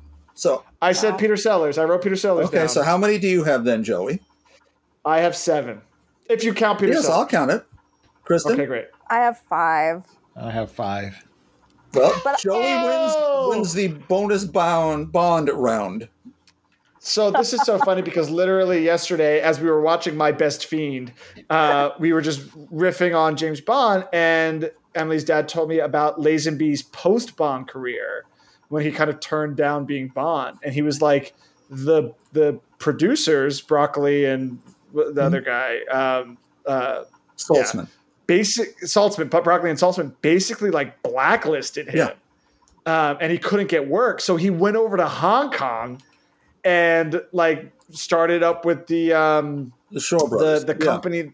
Yes, the Shaw Brothers, and tried to get into a few crazy kung fu pictures there. And Bruce Lee was kind of one of his big backers, but then Bruce Lee died, and he wasn't able to like make some of those big movies that he and Bruce had been talking about. So he ended up kind of doing these bit parts in Hong Kong. Lazenby also played James Bond without playing James Bond because they couldn't use the name. There was a TV movie of The Return of the Man from U.N.C.L.E. And he drives up next to Robert Vaughn and David McCallum in the Aston Martin. And it's like, oh yeah, hi James, and he just drives on. And it doesn't count. It does not count, however. But he didn't ingratiate himself to the producers, the other actors, anybody. And he always said, I quit. And no, they fired him. They fired him and made sure he didn't work again. Wow. Yeah, for sure. The funny thing is, Majesty's Secret Service was intended to be the follow-up to Goldfinger. And then it would have had Connery in it. But because of all sorts of craziness, I'll keep this as short as I can. The James Bond TV movie with Barry Nelson was supposed to then become a TV series of James Bond in the 50s that Fleming was going to write. He found himself unable to do it, hired a friend, Kevin McClory, to help him write screenplays. NBC rejected it. He then took one of McClory's ideas and wrote Thunderball. McClory then sued Ian Fleming and had the rights then to make a movie. Eon was getting ready to do Majesty's. McClory was making Thunderball, and he couldn't get it done, and they merged projects. And the fact that McClory did this Thunderball thing is why there was Never Say Never Again years later. And why in between, in 1977, Connery was going to come back and do a movie with McClory called Warhead, which included aiming cruise missiles at New York and, wait till you hear this, sharks with laser beams on their heads. No lie. So Yeah. that is it for trivia. How did everyone feel? We all have a good time, I hope. That was We all had a great time. so much I fun. felt smart for a little Let's- bit, and then I was dumb again. Discounting the bonus, I think Kristen takes it. Kristen takes it with 13 and a Kristen quarter. takes it. Welcome to the Thank podcast you. trivia night. Thank you. Thank you. Your no prize will be wending its way to you as we speak. That's right. Honestly, I think this is like the beginnings of a spin-off. I feel it. This is like a Hobbs and Shaw moment. Is this a pilot episode? Like the Fast and the Furious. Could be. This was It could be. This was a backdoor pilot to Talking Movies 2.0. Yeah. Kristen, will you join us here and again? Yes. 100%. You know, You know Emily, me. I love talking about movies. Yes. Go ahead. Emily will scream things from the stairs. It'll be great. Actually, wait, I have a movie recommendation. 2 of them. I just saw 2 great movies. Orphan First Kill Ooh. and Bodies, Bodies, Bodies. Oh, you like that movie? Yeah, it was great. I mean, I thought it was really fun. I thought it was... I think I like Orphan First Kill more because it was, like, crazier. But I also, I liked Orphan, the first one, but not that much. And it's Isabel Furman again, Yeah, right? it's really Like, weird. I had to look her up to see if she actually did have this gland disorder that her character does. But no, they just have her sit in a little chair, and like everyone else has to wear platform shoes, and she has like a couple like child body doubles for like over the shoulder shots. Love And otherwise old-fashioned everything stuff. else is Wild. like everything Oh, yeah. else is just like forced perspective and like just makeup. So there's no like CGI to her face or whatever. That's awesome. It is. And actually it's like it's less gross than the first one because she doesn't look like a tiny child anymore. Sure. And what is Although that's Bodies, kind of the Bodies, point. Bodies while we're at it? It's kind of like this comedy horror movie, and it has a female director. I forgot her name, but still, that's cool. And the story was written by the lady who wrote Cat Person, Kristen Rupinian or whatever, and it has Pete Yeah. Davidson in it. Wow. And it's just like, it's kind of like the tone is like sort of like the show Search Party, and it's like a really goofy horror movie that is just very comedy based. Love So this. it's funny. It wasn't like Helena Rain. yeah, Helena Rain. sure. I don't even remember. That's the director. She's from Amsterdam, the Netherlands. Oh, and the girl in it is the girl from Borat 2. His fake daughter. Yes. I was like, oh my God, Yeah. she got more roles. I'm so glad for her. She was so funny. I will definitely But, check that out. Rachel Sennott is also in that movie, She's really, and really, really funny. I don't know who she she was in Shiva Baby, which was on HBO, and I freaking loved Shiva Baby. She's like, I didn't know who she was until I saw this movie, and she was definitely like a scene stealer. She's very, very Sure. funny. So it's like, it's not like necessarily a movie you go to see when you want to be scared. It's more like if you want some millennial style LOLs, because it's very like millennial humor. Yeah. Yeah. Well, thank you, Bob, for hosting trivia. My Yes, pleasure. It was Thank great. you. Thank you for letting me win, everyone. It was that quarter point. It was because you guessed Grease Lightning, and that was enough to put you over. I was like, that's the other male character. Hopefully, our listeners at home, had a great time. Let us know your scores. We swear to God that after the break, we will be talking about comics with some lightning rounds and some news. But right now, we're going to take a short break to let Kristen go so she can go work on Making Friends 4. And then we'll be right back. Thank you so much, Kristen. We really Thank appreciate it. you. Thank Thanks, you so Kristen. much. Speak to you soon. Bye. Bye-bye.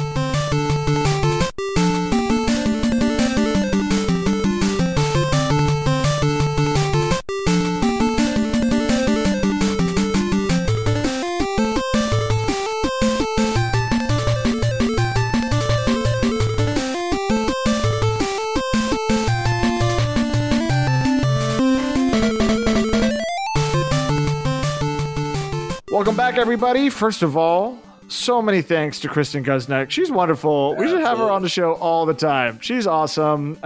We'll obviously mention all those projects she's got coming up in the show notes. And as I told her, when Making Friends 4 drops, we will have her on again. And look, I'm serious about that Talking Movies I'm in. spinoff. I think we should do it. We have a quorum. 2.0 We have a We have a quorum. We have voted. quorum. It shall be. All right. But now, for what you all came here for, we'll talk some comics here. We'll do some lightning rounds, a couple of news stories, and then we'll get out of here real quick. So let's go with Bob. Why don't you start us off Okay. here tonight? Okay. Shazam! Quick, thank you. I needed that. Quick shout out to start, as it really only just started, Steeple Volume 3 by John Allison. And there's already been Christmas shenanigans with Curate Billy and Church of Satan member Maggie. We have Social Vampire / Sesh Gremlins, Comics Within Comics, Missing Authors, the usual suspects, I guess, because now we have, crossover with other Allison-verse works, Bad Machinery and Scary Go Round. What I feel like is I have to now do a complete Steeple reread before going on with what I've just started. Just a lot of fun, as always, and just thanks to whomever first recommended Giant Days to me, wherever they are. Just saying.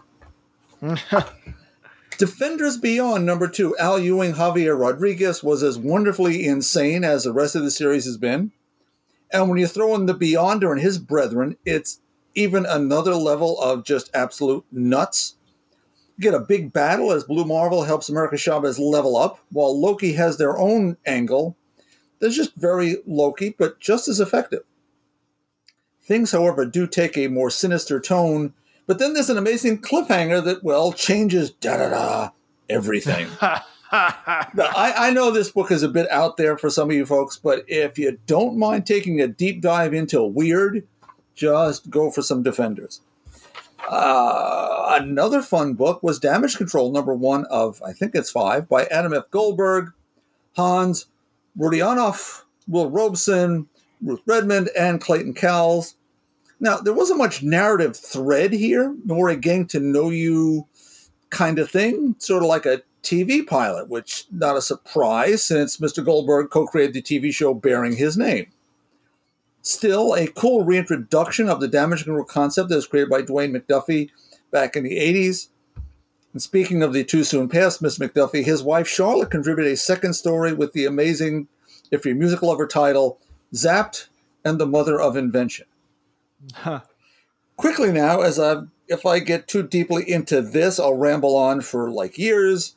Olympus Rebirth by Becky Cloonan, Michael W. Conrad, Caitlin Yarsky, Jordi Belair, and Pat Brosseau bridges the end of the Trial of the Amazons and the current Wonder Woman arc by showing us Hippolyta's travails at becoming an Olympian. Wonderfully dense story. The highlight was Kate Larsky's stunning artwork, especially her depiction of the Phil Jimenez and Kelly Sue DeConnick version of Hera. You may not even have to read Wonder Woman to get a whole big charge out of Olympus Rebirth, which is a pretty thick book at the DC bargain price of only $5.99, whereas certain other books with 2 extra pages are $10. Anyway. Dude. Which one? The books this week, a couple of the books this week from DC are $10. Yeah, they are. I put some of them back.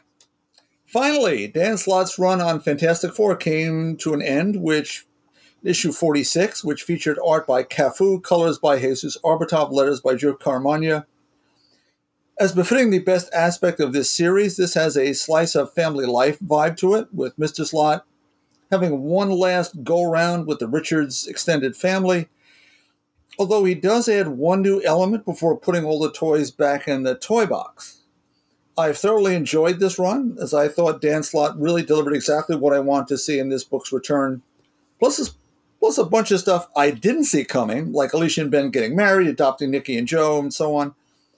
That said, I can hardly wait to see where Ryan North takes this. What he's put out there sounds very interesting, so I'm intrigued, as I always would be with Fantastic Four, except maybe when Heroes Reborn or whatever that was. But I just don't get me started. See, I have a problem. I'm done. I'm finished. You're spiraling. I'm spiraling. I'm done.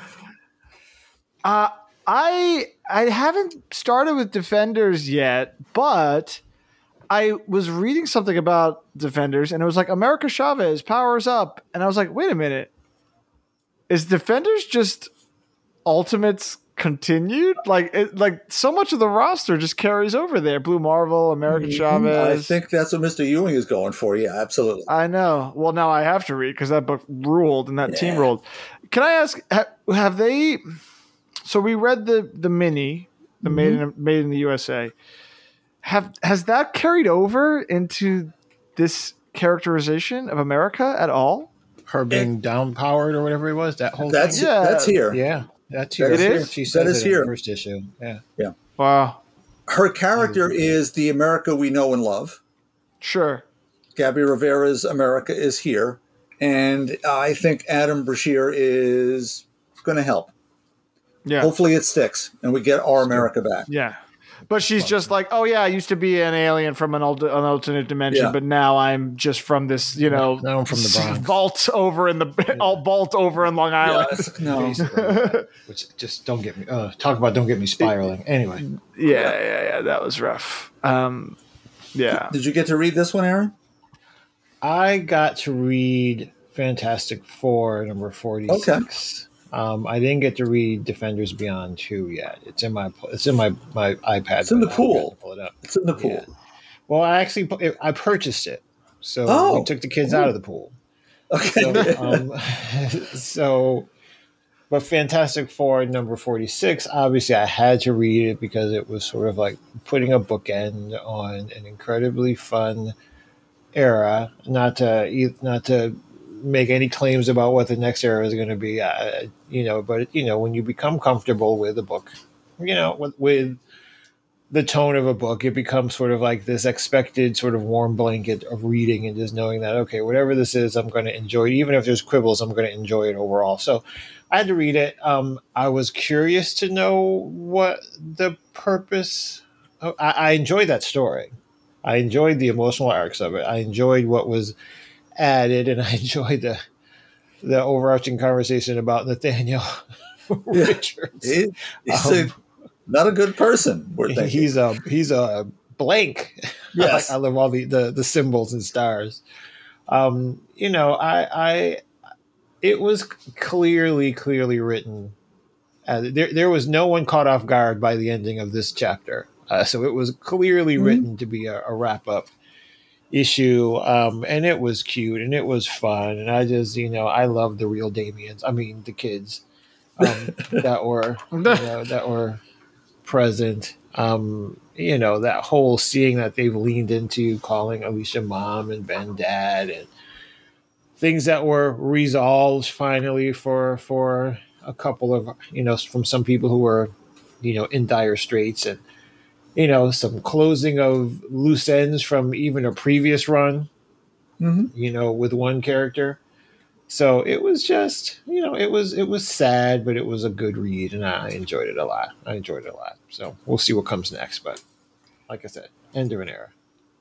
Yep. Got a couple of David Pepos issues to come, I guess, and that could be interesting too. But I had missed the Fantastic Four a lot when it was gone for 3 years while Mr. Perlmutter was having a conniption fit over Fox. To have it come back initially with Sarah Pichelli, which was pretty special early on. We didn't think that was ever going to go for too long, but she did her 6 or 7 issues. But there was an underlying love for the book you could feel from what was happening all through Dan Slott's run. And that meant something to a longtime fan such as myself. That he was not going to let anything awful happen permanently. Agreed. I can't help but feel as though my experience with the Fantastic Four has been that they are diminished when they are included in the rest of the Marvel Universe. When they are aligned with the Avengers or the X-Men or whatever, they are always made to appear more robotic and less familial and more not secret agent, but more fist-pounding hero, as opposed to family of incredibly capable individuals. When they are a family amongst their own and cared for by a writer who sees them that way, they can do all those other things without losing that emotional connection to a family. Their motivations are usually, I will do this for my child. I will do this for the one I love. I will do this for blah, blah, blah. And when you take that from the story, when you put them next to Captain America or Tony, then, it just seems like, what was that spiral or whatever, out of control with the plants or whatever it was last year when Tony and Reed were like basically together. Oh goodness! Empire with a Y. Yeah, Reed just seemed like a complete douche in a room with Tony and nothing else, because there was nothing to draw out those other elements. But which his family brings out in him. Yes. Yeah. So when you put him in a room of other douches, he just seems like a bunch of douches. Some of it is the space you can allot to those sort of things as a storytelling way, but in others, it's, as you say, if you have a writer who loves this property and these characters, that shows in the way they write the characters. For those people, he's a superhero, that's what you get. and think- Ben is only clobbering time. Right? Yeah. It's just I think one of the Something only missing. times I don't feel like that was the case with Sue's Invisible Woman mini. the Mark Waid. Yeah, I thought that Yeah. was great. So, but Agreed. anyway. And Zdarsky did a nice Marvel team up with Ben and Johnny. That was fun. Yeah. I got to read the Olympus Rebirth. I have it as well. That I took that out of the pool. Oh yeah, the art's stunning. Caitlin Yarsky, she's very cinematic always on this grand epic scale of Olympus. Pretty amazing. When I read the solicit for it, I'm like, oh, maybe this will pull Bobby off the edge. Well, it's a one shot that'll get me through to Historia Volume 3, which should be coming There you have it. soon. All right. Cool. And I'm eager to read Damage Control as well. That's just a corner of the universe that I always just find entertaining, and I'm glad to hear that it lived up to some of those expectations. Second issue, I think, will be even more fun. Cool. You ready, Aaron? I can make it happen. You High time gotta to know. make it Shazza Damn. dappin'. Okay. Nope, not doing it. All right. First book. Normally, I don't do a three-peat, but, you know, when a book is just that good, I got to talk about it. Also, where do the wings go? If you read it, you'll know what I'm talking about. Am I the only person who read Sins of the Black Flamingo #3 this week? You are. I'm sorry. I just couldn't handle that much V cut. Listen, where do the wings go? Anyway, we know what happened to Sebastian at the end of the last issue, and it was not looking good. Well, obviously, since he's the star of the book, you knew some shenanigans had to happen, and we get to see another side of Ophelia that I just love. She's a badass. I want an Ophelia book. I love her. Just the scene with the hose. We get to see a little bit more of history, if you want to call it, for Sebastian, which kind of explained why he has such a cynical view of the world. It's not just because, he had a rough life. There was actually a couple of things that happened, one in particular that, made him feel 100% resolute in his assessment of the world. And then he meets an angel. Well, if there's a space where an angel can exist and all the things that should imply, then his view of the world must be complete bullshit. So now he's spiraling because he's trying to reconcile all of that. Meanwhile, you're probably wondering how he came back, how he was resurrected. And I'm not going to spoil that because there was a sacrifice that was made and there was a cost that was paid. And it was very interesting to see the new dynamic that this is going to create in this book. So I get on board. I think it opened up many, many layers of what could happen. And yeah, there was a lot of nipple, a lot of deep V, and a lot of pubic hair. And again, you're going to ask yourself, where do the wings go? Just saying. Anyway, moving on to my next series of books. I'm going to circle back around a different way this Nice time. segue. Yeah, moving back on to my next group of books here. I got all things X-Men. I caught up. I sat down over the weekend when I oddly had some extra time in my hands, which is unusual. And I just went through everything in my little Comixology bucket that had X-Men on it. So that means I caught up on Marauders 5, X-Men 12 and 13, X-Force 30, AXE Death to Mutants, X-Men Red #5, all by Steve Orlando, Ben Percy, Jerry Duggan, Al Ewing, some art by Russell Dowderman, Pepper Larraz, and a bunch of other people. So, that's just kind of what happened. I will say, I think they're all starting to take a separate path. Some of these books had an AXE title in the front that really didn't need to have one, like Marauders had nothing to do with it, but whatever.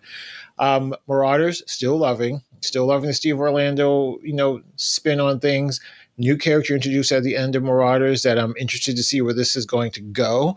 Interestingly enough, this issue, although it wrapped up the arc that we were in with the Shi'ar, etc., it created a couple of questions for how this is going to spin into what's going on in the rest of the universe, as well as how this is going to impact whether or not this is going to connect to what's happening in the rest of the universe, because there were some things that they encountered and they identified and discovered that could reshape the way we look at mutants, if I'm understanding correctly. So I'm curious to see where this is going to go. Again, especially considering, this sort of Eternals relationship that we are seeing. So then that takes me to X-Men 12 and 13.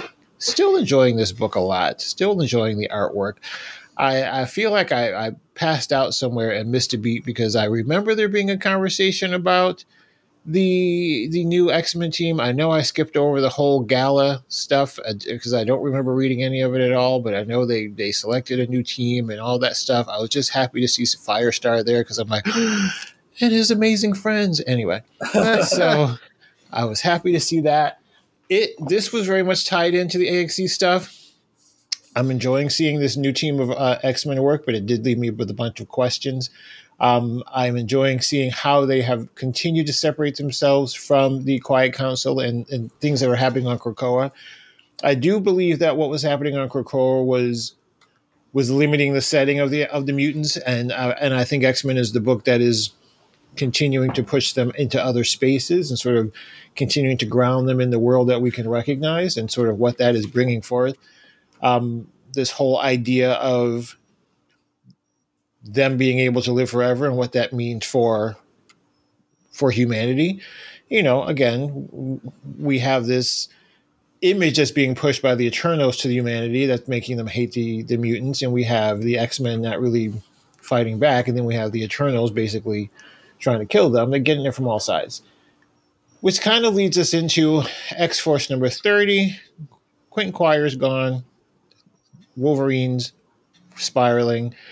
We have this bubbling up of this negative sentiment towards the mutants because of the secret of their immortality being revealed and people wanting to have it happen for them, people that supported them, not being able to take part in this whole resurrection thing. And it's interesting because there's a line that was said in there that they will love us if we do what they want until we don't, and then they will hate us. And it just gave you it reset this sort of sentiment that no matter what the mutants do, no matter what you other community do, you are not going to be loved by everyone. Mm-hmm. And you have to just accept that. I should also go back. There was a scene in I think it was in X-Men 13 where Captain America said to Scott, after everything we've been through, you're still keeping secrets. I really wish you have told us. And Scott said to Steve, after everything we've been through, how could we? I was like, oh, damn. He just shut you down. And they actually drew Steve with this sort of like ashamed look on his face, with his head sunk. I'm like, oh, damn. Okay. I'm here for that. Yeah. Point taken, says. I was just like, I might frame that page. But it was good. It made a point and it hit home.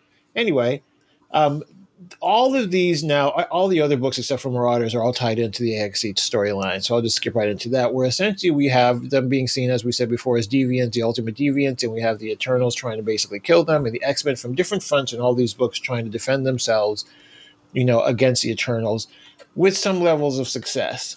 So switching over to AXE Judgment Day 2 and 3, sort of combining them all, Kieran Gillen, Valerio Schiti, Mark Rossi, and VC's Clayton Cowell. The ultimate objective here, the plan that the Avengers help come up with, and working with Circe and some of the Eternals, because there's this sort of multi-phased approach to telling this singular story through what is it? 1, 2, 3, 4, 5, 6, 7 books now, is all right. We can't fight the leader of the Eternals because it's baked in our programming that we have to follow him. So they're going to try to make us destroy all you mutants. But we can employ some ways of helping you from the inside that don't quite contradict our programming, So take advantage of these things, and you may be able to help yourself. Well, that leads to this idea that some of the Eternals have of creating a god that will help rewrite the rules that govern them. And they asked Tony and Mr. Sinister and all those folks to help. And, well, things don't go as planned because now this god didn't quite do what they thought he was going to do. This god has basically told them, you are now being judged. You all are a shit stain on the universe. And if you can't prove to me in the next 24 hours why I shouldn't wipe you all off, you're done. You got 24 hours. Click. And he's like, and he starts judging people. The first person he judges is Captain America. He was like, you are unworthy. Get out. Wow. It's basically Tony's like, if Steve doesn't cut the mustard, we're all done. So, it's so now they're all on this. Everyone's sort of not combined. There's multiple stories, multiple efforts coming from different angles. It's not a team up where everyone's working together, but everyone has their individual motivations to all try to figure out how to fix this, how to work this. And there's some very clever turns of events that happen. Some very stressful turns of events that happen. I can't lie. I hate to say it. I wanted to push against it, but I'm actually enjoying this event. Wow. I'm actually enjoying this event. Mostly because the only books that I'm buying that I wouldn't have already bought are the AXE Judgment Day books. Every other book that I've read associated with it are already books that I'm reading. So, now for our listeners, I hate to jump in, but I think it's important. Can you read just the event and not the ancillary books and get what you need out of it? You can read the books and not the ancillary events and get a good story out of it, but you will miss a little bit of context. Not a lot, though, because basically there's a repetition of some of the storylines just from different angles in the other book. So it's like you're probably getting the same version, the same story from different angles in X-Men Red and X-Force. So you're not missing everything. You're just missing some things. Oh, and I also read Immortal X-Men, which is another angle from it that you come from more so from what's the religious guy? L. Ron Joey. Hubbard. Exodus. Yes, Exodus. It's told from the perspective of Exodus. So it's all. I will say this is a classic Marvel event where everything's sucked up into this one story, and I hate to say it, but I'm enjoying it. I hate to say it because I know as soon as I say that, they're going to shit the bed on something and I'm going to hate it. So, I'm riding it out for what it is. I enjoyed sitting down and reading it all in one sort of sitting on Saturday. So let's see. And I think I literally did read like 10 books or something just to catch up on all this on Saturday. And it was interesting. It was entertaining. So that's my lightning round. The end. It's great. It's a damn. I'm glad you're doing the Judgment Day. It's hard because it's a lot. So far, it's a lot. And so far, you and John have only said good things about it. I hate that I'm saying it too. I hate it that I'm saying good things. So I was like, I'm all in on Dark Crisis, y'all. And I think I might have backed the wrong horse on this one. To be clear, I'm also having a ton of fun with Dark Crisis, but I also have no stakes in Dark Crisis. So every week also, you and John and everyone around the show being like, what the hell is Dark Crisis? And I'm like over here, I'm like, I'm having a good time. But it sounds like AXE is actually a story that I would enjoy about characters that I do have some investment in. So I might have to kind of backtrack a little bit and check out some of that stuff. It was like I said, I did not. I was going to read it because I wanted to confirm that I was going to hate it. Because I'm always opposed to like too many events that just suck you into everything. But I read the first one, and you remember I was just like, God damn it! I actually enjoyed that. So then I read the second one. I'm like, sons of bitches! I'm like, this everything is just sort of clicking with me. This story is clicking. And so now here I am on issue 3. And Now, this is sort of like one of those, they used to call them in comics, the infinity covers, things within a thing within a thing. So this is like, for you, hate reading? I mean, you took it to hate read, and now you're hating that you didn't hate it. I'm loving that you're loving it, though. Yeah, exactly. It's a double negative, so essentially, I love it. Yeah. Well, I guess also because I mean, if you think about it, you're digging the X-Men, and you're over the Eternals, and you've always hated the Avengers, so it really works out. I never thought of it. That's brilliant. It's really sort of like my sweet spot. Yeah, exactly. Like you thought it was going to be an event that you were like, oh, an event, but actually, what it is the X-Men, who you're become a fan of, basically telling everyone like "F you," and it kind of works out in that regard. So yeah, I guess so. Yeah, I like it. I listen. I the art is just. I think Joey, you'll love the art. The art is phenomenal. Oh no, it's who's it? It's who's doing the art for the main series? Hold on, let me pull it up real quick. I think it is. Is it Pepe Larraz? It might be Pepe Larraz. That sounds right. Hold on, I think it is. I know Payne is doing Eternals. So we got Kieran Gillen's Mark Brooks. Valerio Schiti. Oh, right. Valerio Schiti. Yeah, for sure. So yeah, I don't know, Joey. I feel like all right. Just saying. Well, actually, so they're up to issue 3. They're up to issue 3, yeah. So that means that issue 1 will be on Marvel Unlimited next in a couple of weeks. I'll read it. I'll see how I feel. So there you go. Which means that I'll read it and then want to buy the rest. Is what basically what that's. And that you'll force me to buy the trade paperback or the Epic Collection, which is like $40. Look, to have all the other I'm gonna be real with you. Anytime any of these big events, I've only ever done the month to month reading a handful of times, but I've always gone back and read it collected, and I always love the Marvel events. I think that they are big, boisterous, ridiculous.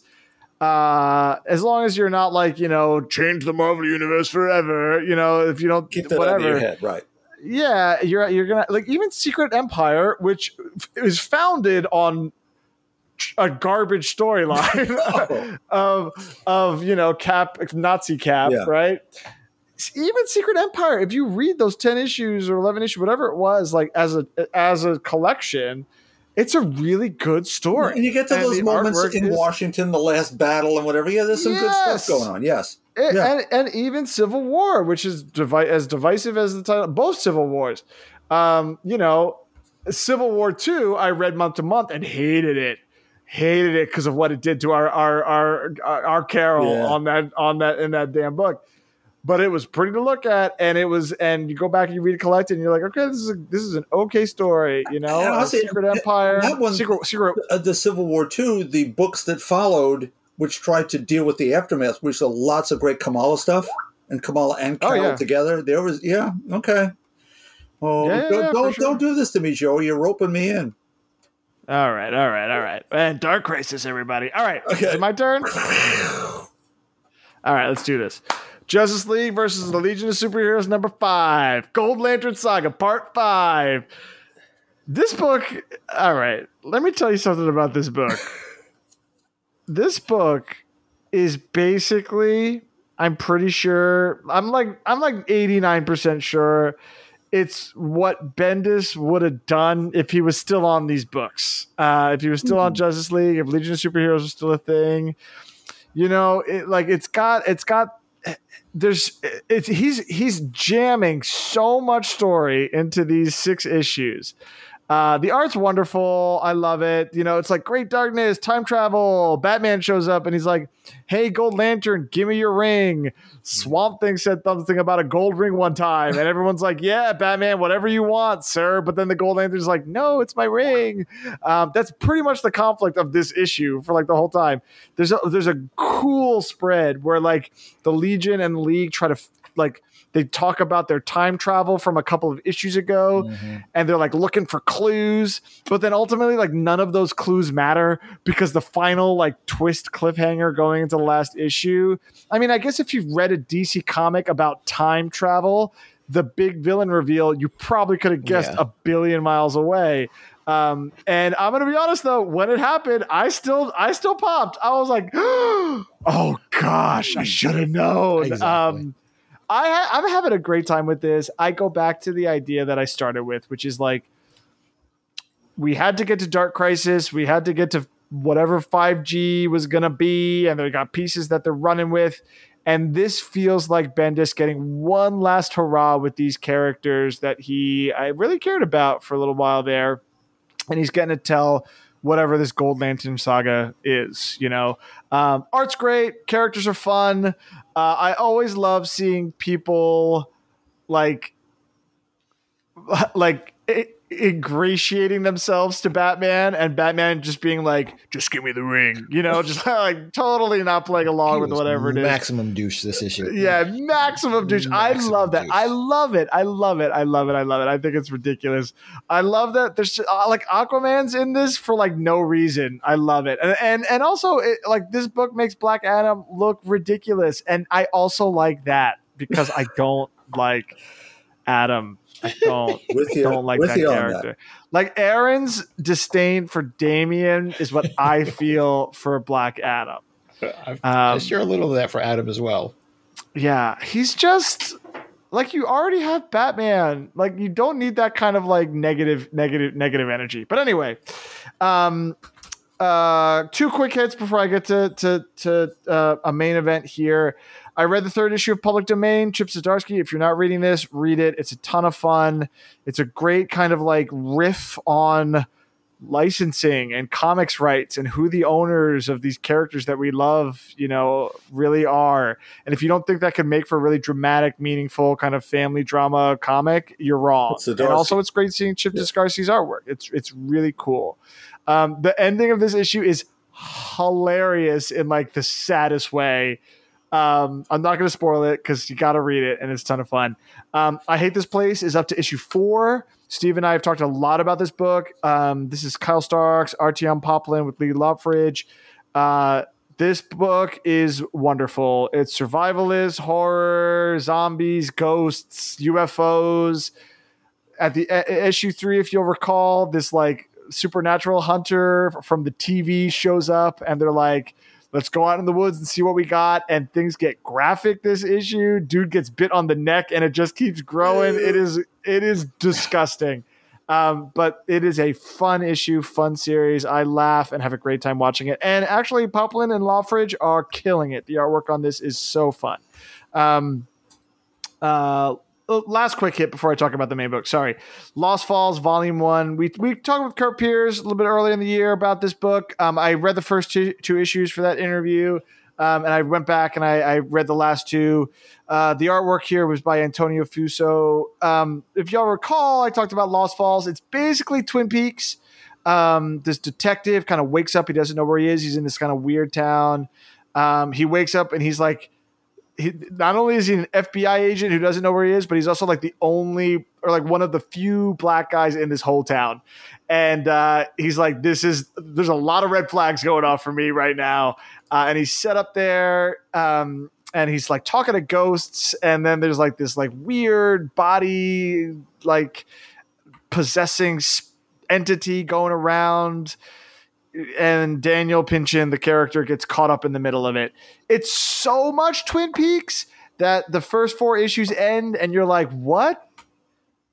I need a second season. And it ends and you're like, it says more coming soon to be continued. But there's nothing really solicited right now. So I'm hoping that Kurt and Antonio put together something soon because I would really like to see more of Detective Daniel Pynchon and Lost Falls. Not like nothing is answered in these 4 issues. It's all vibes in Lost Falls. Last thing I want to talk about, and I'll talk a little bit longer about this, is I read Minor Threats #1 from Dark Horse. This is by Patton Oswalt and Jordan Blum. Yeah, and they had previously collaborated on the MODOK TV show. Jordan Blum was the showrunner for it, and Patton Oswalt was the voice. Artwork here by Scott Hepburn and Ian Herring.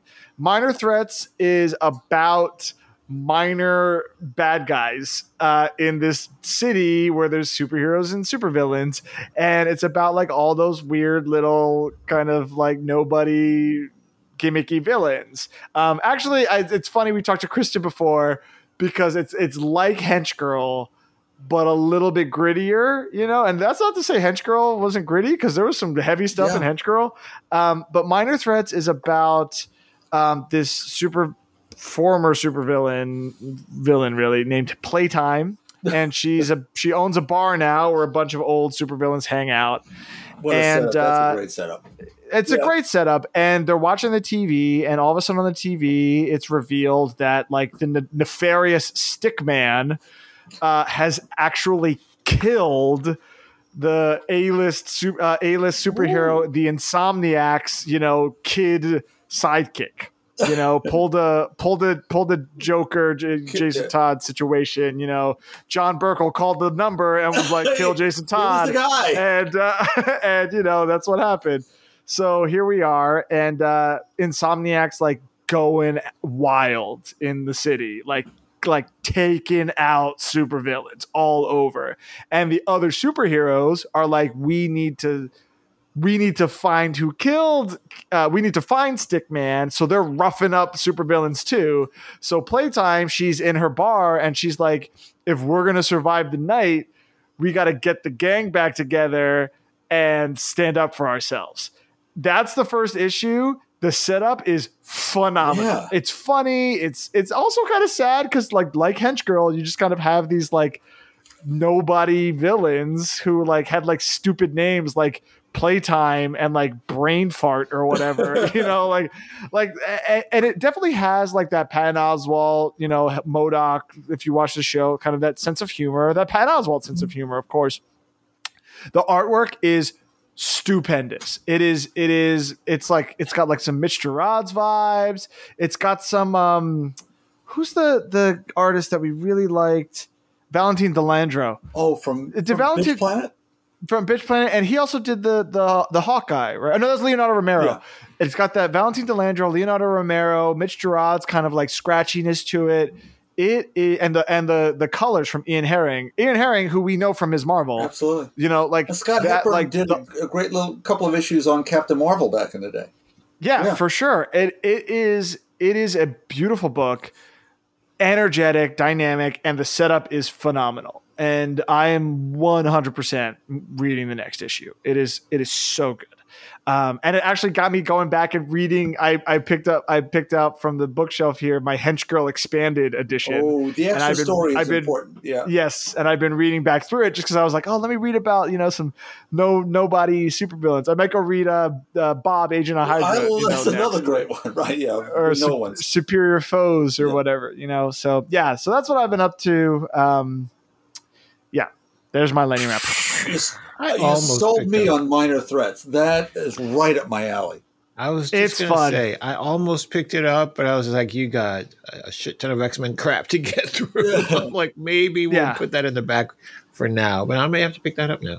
I think you guys would enjoy it. It took me a little bit to get used to the style because it does have this kind of like gritty, like, oh man, we're just like sad villains in a bar kind of thing. But it also has a very specific sense of humor. And once you kind of get into the tone of it, I think it's a really cool setup, cool book. Well, Patton Oswalt in the bar. You've seen Young Adult? Diablo Cody movie, right? Yeah, Patton Oswalt in the bar is great. I'm good. Yeah. The book, in the bar, one of the opening scenes, the guy Brain Fart. His name's not really Brain Fart, but everyone calls him Brain Fart. It's something else. But he's like up on a table trying to like pull down like pictures of other villains to put his own up on the wall. And I'm like, this is fun. Like, this is fun. This is funny. And then of course, like the next panel, it's like Kid Dusk murdered by Stickman. And it's like, oh shit, like we're going down. So it's like Superior Foes meets, that Mark Russell sensibility. It's got a lot going for it that I think will vibe with some of the folks here on the podcast. Yeah. And Dark Horse, sure. You were saying? Dark Horse, yeah. Awesome. Every once in a while, Dark Horse has a a dark horse that you got to pay attention to. Nicely done. Nicely done. All right. How about Justice League versus Legion of Doom, or did you just read X-Men all week? No, I read Justice League versus Legion of Superheroes. I don't know. That's one of the books that I will break. There's certain books that I will break away from anything else I'm doing just to make sure that I can get them in. That's one. Kal-El's another one. First of all, the art is just phenomenal. It's in a space all its own in the DC, world right now of art. It has a different flow to it. It's just, my question is, how many times can you get disintegrated before it sticks?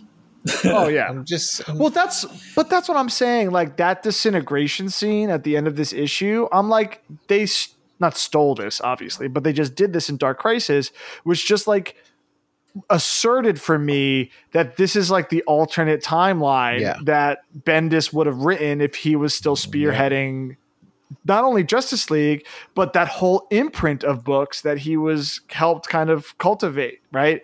But that's all gone. All those books are gone. Done. Young Justice, Legion of Superheroes, all that's gone. And it's cleared from me, this book, that like in an alternate universe, this was the Dark Crisis. Yeah. Like this was going to be the Crisis crossover event. And let's be very clear. Based on what we see in the rest of the DC universe, we know that once this story is done, it's done.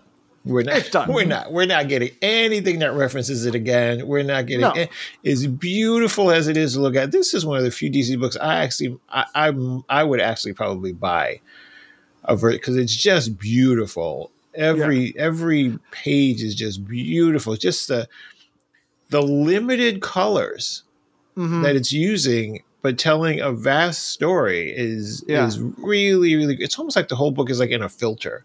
Like an Instagram filter of some sort. I will also say there's definitely that tone, and I think this should, in my opinion, I think this should carry through. There's definitely this tone of never meet your heroes. Oh, yeah. Because I will say there was that one scene where I was just like, I don't know if that's Diana, because that seems very, you better do what I say or else-ish. Oh yeah, the Diana stuff in here, I was like, okay. And same thing with Batman, like you said, he's a total jerk in this book. You just gonna walk up to someone and say, "Hey, give me the thing that allows you to exist in the world and have this power that you have ultimately used to do good because they say so." But honestly, like this is the thing that I like about it, and this is the thing that I liked about it was the Wonder Comics, right? That's what that whole initiative was. Mm-hmm. The thing about it was that was a through line the whole time, right? It was like, let's focus on these younger heroes and put them in the room at times with their heroes, right? Like the League and all of that, and have them kind of learn that they need to stand on their own, you know? And that's why Naomi has been so good, and I'm going to miss it. And I sincerely hope that we're not done with Naomi. But that's another reason why I'm reading this book. And I'm like, that's what we were doing. This Justice League and the Legion of Superheroes was going to be a Legion of Superheroes book. Yep. And it was going to be a Legion of Superheroes crossover event. And the Justice League was going to show up, and you get that here, and you get that crammed into 6 issues, and you can tell every page that like this could have been a whole issue. Yep.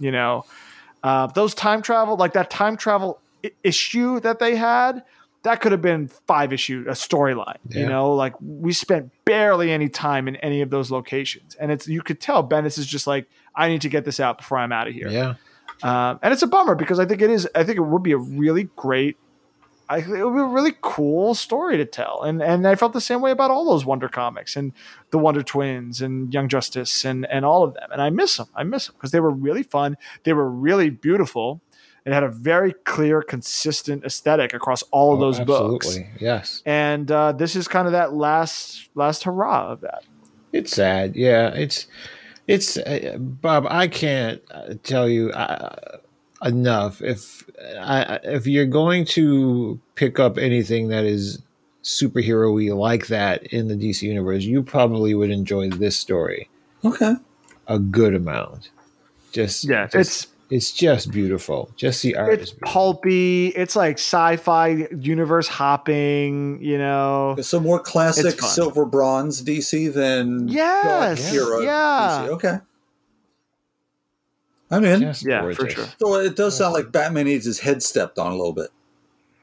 He Yeah. was getting on my. He was really just giving you full on. He was bullying a Yes. 15-year-old kid. Exactly. He's like, give me that incredibly powerful thing now. I'm like, what the fuck? Yeah. Brother, do And you then it realize I doesn't- can smite you right now? Do you It understand? doesn't. It doesn't even matter in the end. Like his whole thing doesn't, because it's one of those moments too where he's like, "I know what this means." Boom, disintegrated. Yep. Like it's like it doesn't even matter. And the whole thing where it's like he's like, maybe we should like put our heads together and figure out what our time travel clues are. It's a beautiful 2-page spread. And at the end, there's no the clues lead to nothing. Nothing. Like, All of that. and World's greatest detective, huh? yeah, but that's part of it. It's like I think that's part of the not joke. That's not what it is. But like the Legion is there, and they're like, we are from 3000. Like Yeah. like we have technology and ideas, and we can contribute. So I don't know. I really enjoyed it, and it makes me want to go back and read more of Legion and things like that. So yeah. Yeah. All right. That's our lightning rounds. Let's do some quick news hits before we get out of here. Bob, this one was for you, obviously. I'll read the solicit just like I did last week. Since the very dawn of the Marvel superhero age, Janet Van Dyne has enchanted comic book fans as the founding Avenger known as the Wasp. Now, after 60 years of being a superhero and fashion icon, the character will headline a new 4-issue limited series. Arriving in January, Wasp will be written by superstar Marvel mastermind Al Ewing and drawn by Cassia Nye, known for her acclaimed work on titles like Mockingbird and Age of Conan. Like Ewing's hit Ant-Man series currently on stands, Wasp will pay tribute to Janet's incredible legacy by shedding new light on her wild Silver Age origin, spotlighting her relationship with protege Nadia Van Dyne, and paving the way for a bright future. The saga will also directly lead into another Ewing pen series launching in the new year. What is that? I don't know. It doesn't say. So, Bob, any thoughts? Sold completely. Would I kill for a Jeremy Whitley Nadia series? Yes, absolutely. But Al Ewing melding these two characters together, their interactions in Jeremy's Unstoppable Wasp were some of my favorite moments in our 10 years doing this. So to get someone of Al Ewing's sensibilities, both cosmic and smaller at the same time, love this when I saw it. I am so in. Can't wait. Cannot wait. Awesome. Aaron, any thoughts? So it's interesting because when I was doing the catch up on She-Hulk, I kept asking, wow, wouldn't it be great to do a Wasp story? Because she's staying in her place. Mm-hmm.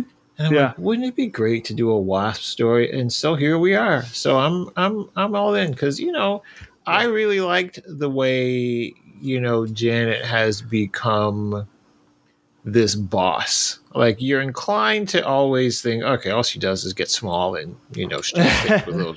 So you're inclined to think, okay, she's not exactly a heavy hitter in the Avengers, or at least when she was an Avenger. But I think she has been written in ways in recent years to show how incredibly capable and talented she is, and I think. I'm curious to see that extended. I hope she's not. I hope she continues to be this sort of non-victim, type person who sort of who they reference that past, but they don't revel in it. Yeah. They don't. Yeah, they don't wallow in it. So I am curious to see where they take her, how many layers they give her. Cool. That's awesome. Oh, by the way, Bob, I'm now out of Dan Slott She-Hulk and I'm into the Peter David part of it. Now, hard left turn when Peter David takes over. Hard left turn. But I love it. It's still great. You've done the Burns?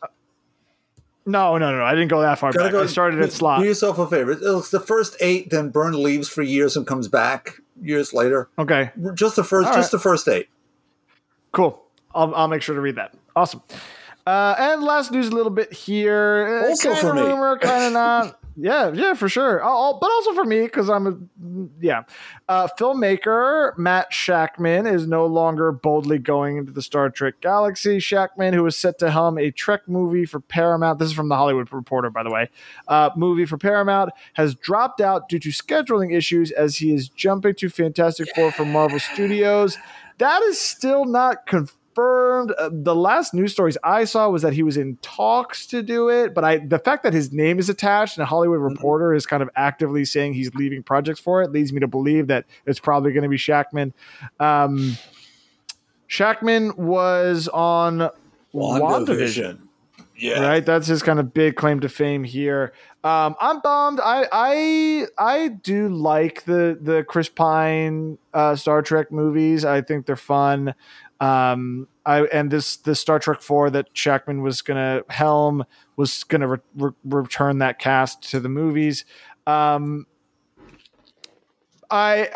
This story also kind of allows us to kind of talk about the fact that the rumor mill is grinding away on Fantastic Four, leading into D23, which is supposed to be not this upcoming weekend, but next weekend. And I think we can all confidently say that there's got to be announcements there about this, especially if Shakman's name's kind of like really in the mix now, and there's some casting stuff bouncing around too. So yeah, bit of a bummer to lose him for Star Trek, but hey, Fantastic Four, great place to land. As not a fan of those Star Trek movies, I'm really happy to extract the director of WandaVision, which has so many lovely layers of family and loss and love and the rest of it in a Fantastic Four story. Great pick. Way out of left field for me. I never expected this. Awesome. Really? Yeah. I have a feeling that with the TV shows happening now for Marvel, I think that they're going to start looking in-house more often. They did with the writers for Black Widow, obviously, carried over. And I just feel like there's going to be more, and Malcolm Spellman going over to Captain America 4, New World Order, right? Like, I just feel like there's just going to be more in-house transference now that there's just so much content that Marvel is producing with some really talented people, you know? I just think you're going to be seeing more recurring names. Always a good thing. And now the Batgirl's not coming out. We can get those directors back too. Well, they are definitely sticking around. Yeah. The two of them are part of why I think Ms. Marvel was as successful as it was, in addition to the showrunner, who was fantastic. And I think that they're going to be first of all, Ms. Marvel's 100% getting a season 2. Oh yeah. You know, unless she gets lost in space and never seen again in in the Marvels. Never. That is one of their highest, like, critically acclaimed shows that they've had out in recent times. She's going to get gutted by Kang. Could you imagine? Yeah, I don't know. So, all right, cool. Let's do books that we're excited for this week, and then we will got some parting words and we'll head out. So I'll start because I got to say it, Aaron. Breakout number 3. Yep. It's back. Let's do it. It's in the pool. Iron Fist number 5 of 5. This was kind of the revamp of the Iron Fist character. Been following along. That's pretty rad. Vampire Slayer number 5. Star Trek Picard Stargazer number 1 from Dark Horse. This is set between season 2 and 3. Not Dark Horse, IDW, sorry. This is set between season 2 and 3. So because I'm such a Star Trek Picard fan, I might have to pick this one up. I'm going to be honest with you.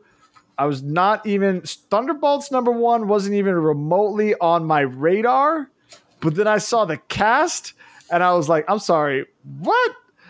Spectrum, Hawkeye. I was like, let's do it. I'm in. Here was the problem. I was looking at DC and I was like, oh, Harley Quinn special from T. Franklin and the gang. Oops. $10. Yes. And then DC's Saved by the Belle Reve number 1. I was like, that's such a clever title. I want to check it. $10. And I was like, get out of here. So that's that. Also, Firefly 20th anniversary special number 1 coming out from Boom. I'll probably check that one out too. And of course, I'm gonna read Amazing Fantasy number 1000. I couldn't pass it up. Sorry. I don't even read Spider-Man regularly, but you can't pass it up. But Bob, what are you picking up? Well, I had to make that choice between the Belle Reve and the Harley Quinn, so I'm going to go Harley Quinn.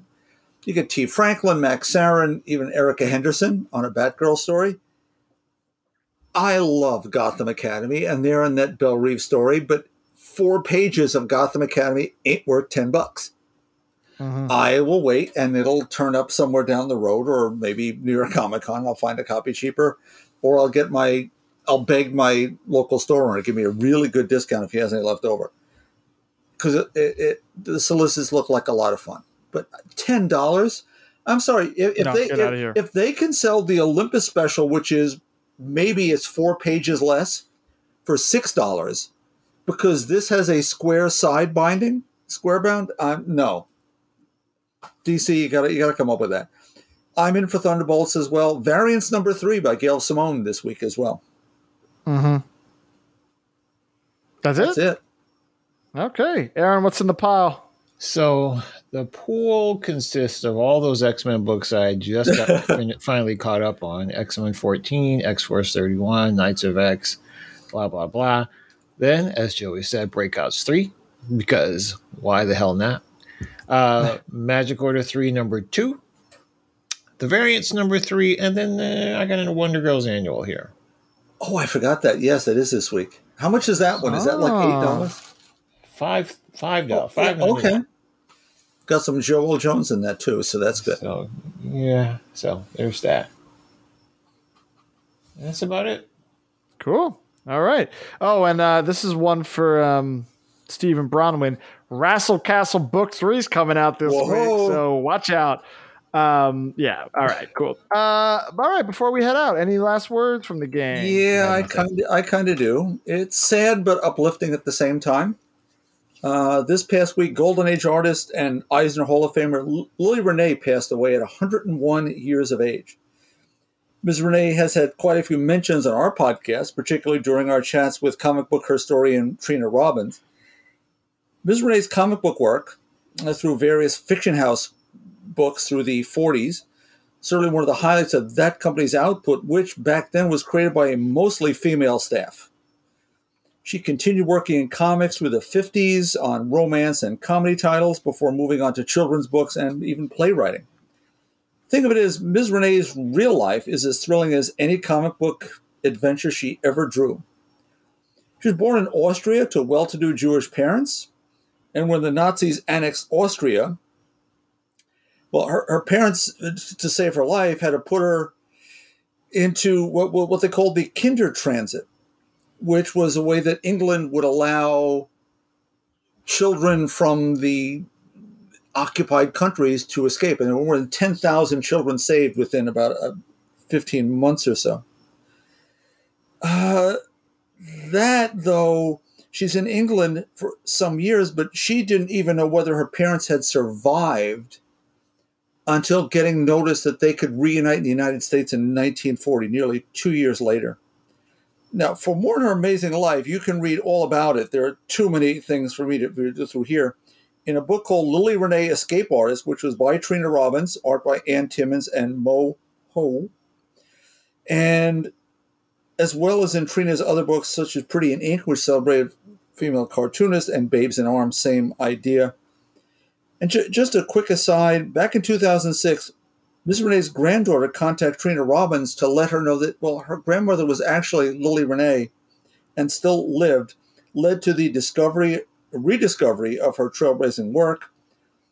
Lily Renee then visited the San Diego Comic-Con and inducted into the Eisner Hall of Fame in 2021. Wow. It's one of these things, without that little moment there that Trina, through Lily's granddaughter, found her, that we could rediscover these books that were unsigned or signed under male pseudonyms back in the day. Fiction House employed a lot of ladies while the guys were overseas. And those books are incredible. They're entire collections of just the Fiction House work of these people. And look, it's a rabbit hole I'm more than happy to have gone down years and years ago. And it's a forgotten period in comics history. With Lily Renee, at 101 years of age lived an incredible life, gave us all a lot of great work, and we celebrate her today. Amazing. Oh, that's great. Thanks for that. That's great. All right. That'll do it. That'll do it. That'll do it. We've reached the end of this week's edition of the Talking Comics podcast. As always, you can send us comments or questions through our email podcast at talkingcomicbooks.com, and you can find us on Twitter at Talking Comics. Let us know how you did on trivia. Yes. If you beat Kristen's 13 1/4, let us know. It was rigged. Grease lightning. Grease Lightning. Here we go. Bob, where can our listeners find you? Old-fashioned email. Bob Ryer at talkingcomicbooks.com. Aaron. At Aaron J. Amos. Steve is at dead_Anchorus. John is at John P. Burkle. They should be back in the next couple of weeks. Obviously, Chris is rolling around. They'll be back too. Brahman will be on soon too. They want to do a big crossover episode. It'll be tons of fun in the next few weeks here on Talking Comics. You can find me at Joey Ruccino as well. So for Bob. See you soon. Aaron. I don't do events. Thank you all so much for listening. Be sure to tune in next week. And until next time on the Talking Comics podcast, to be continued. All right. So Nailed it.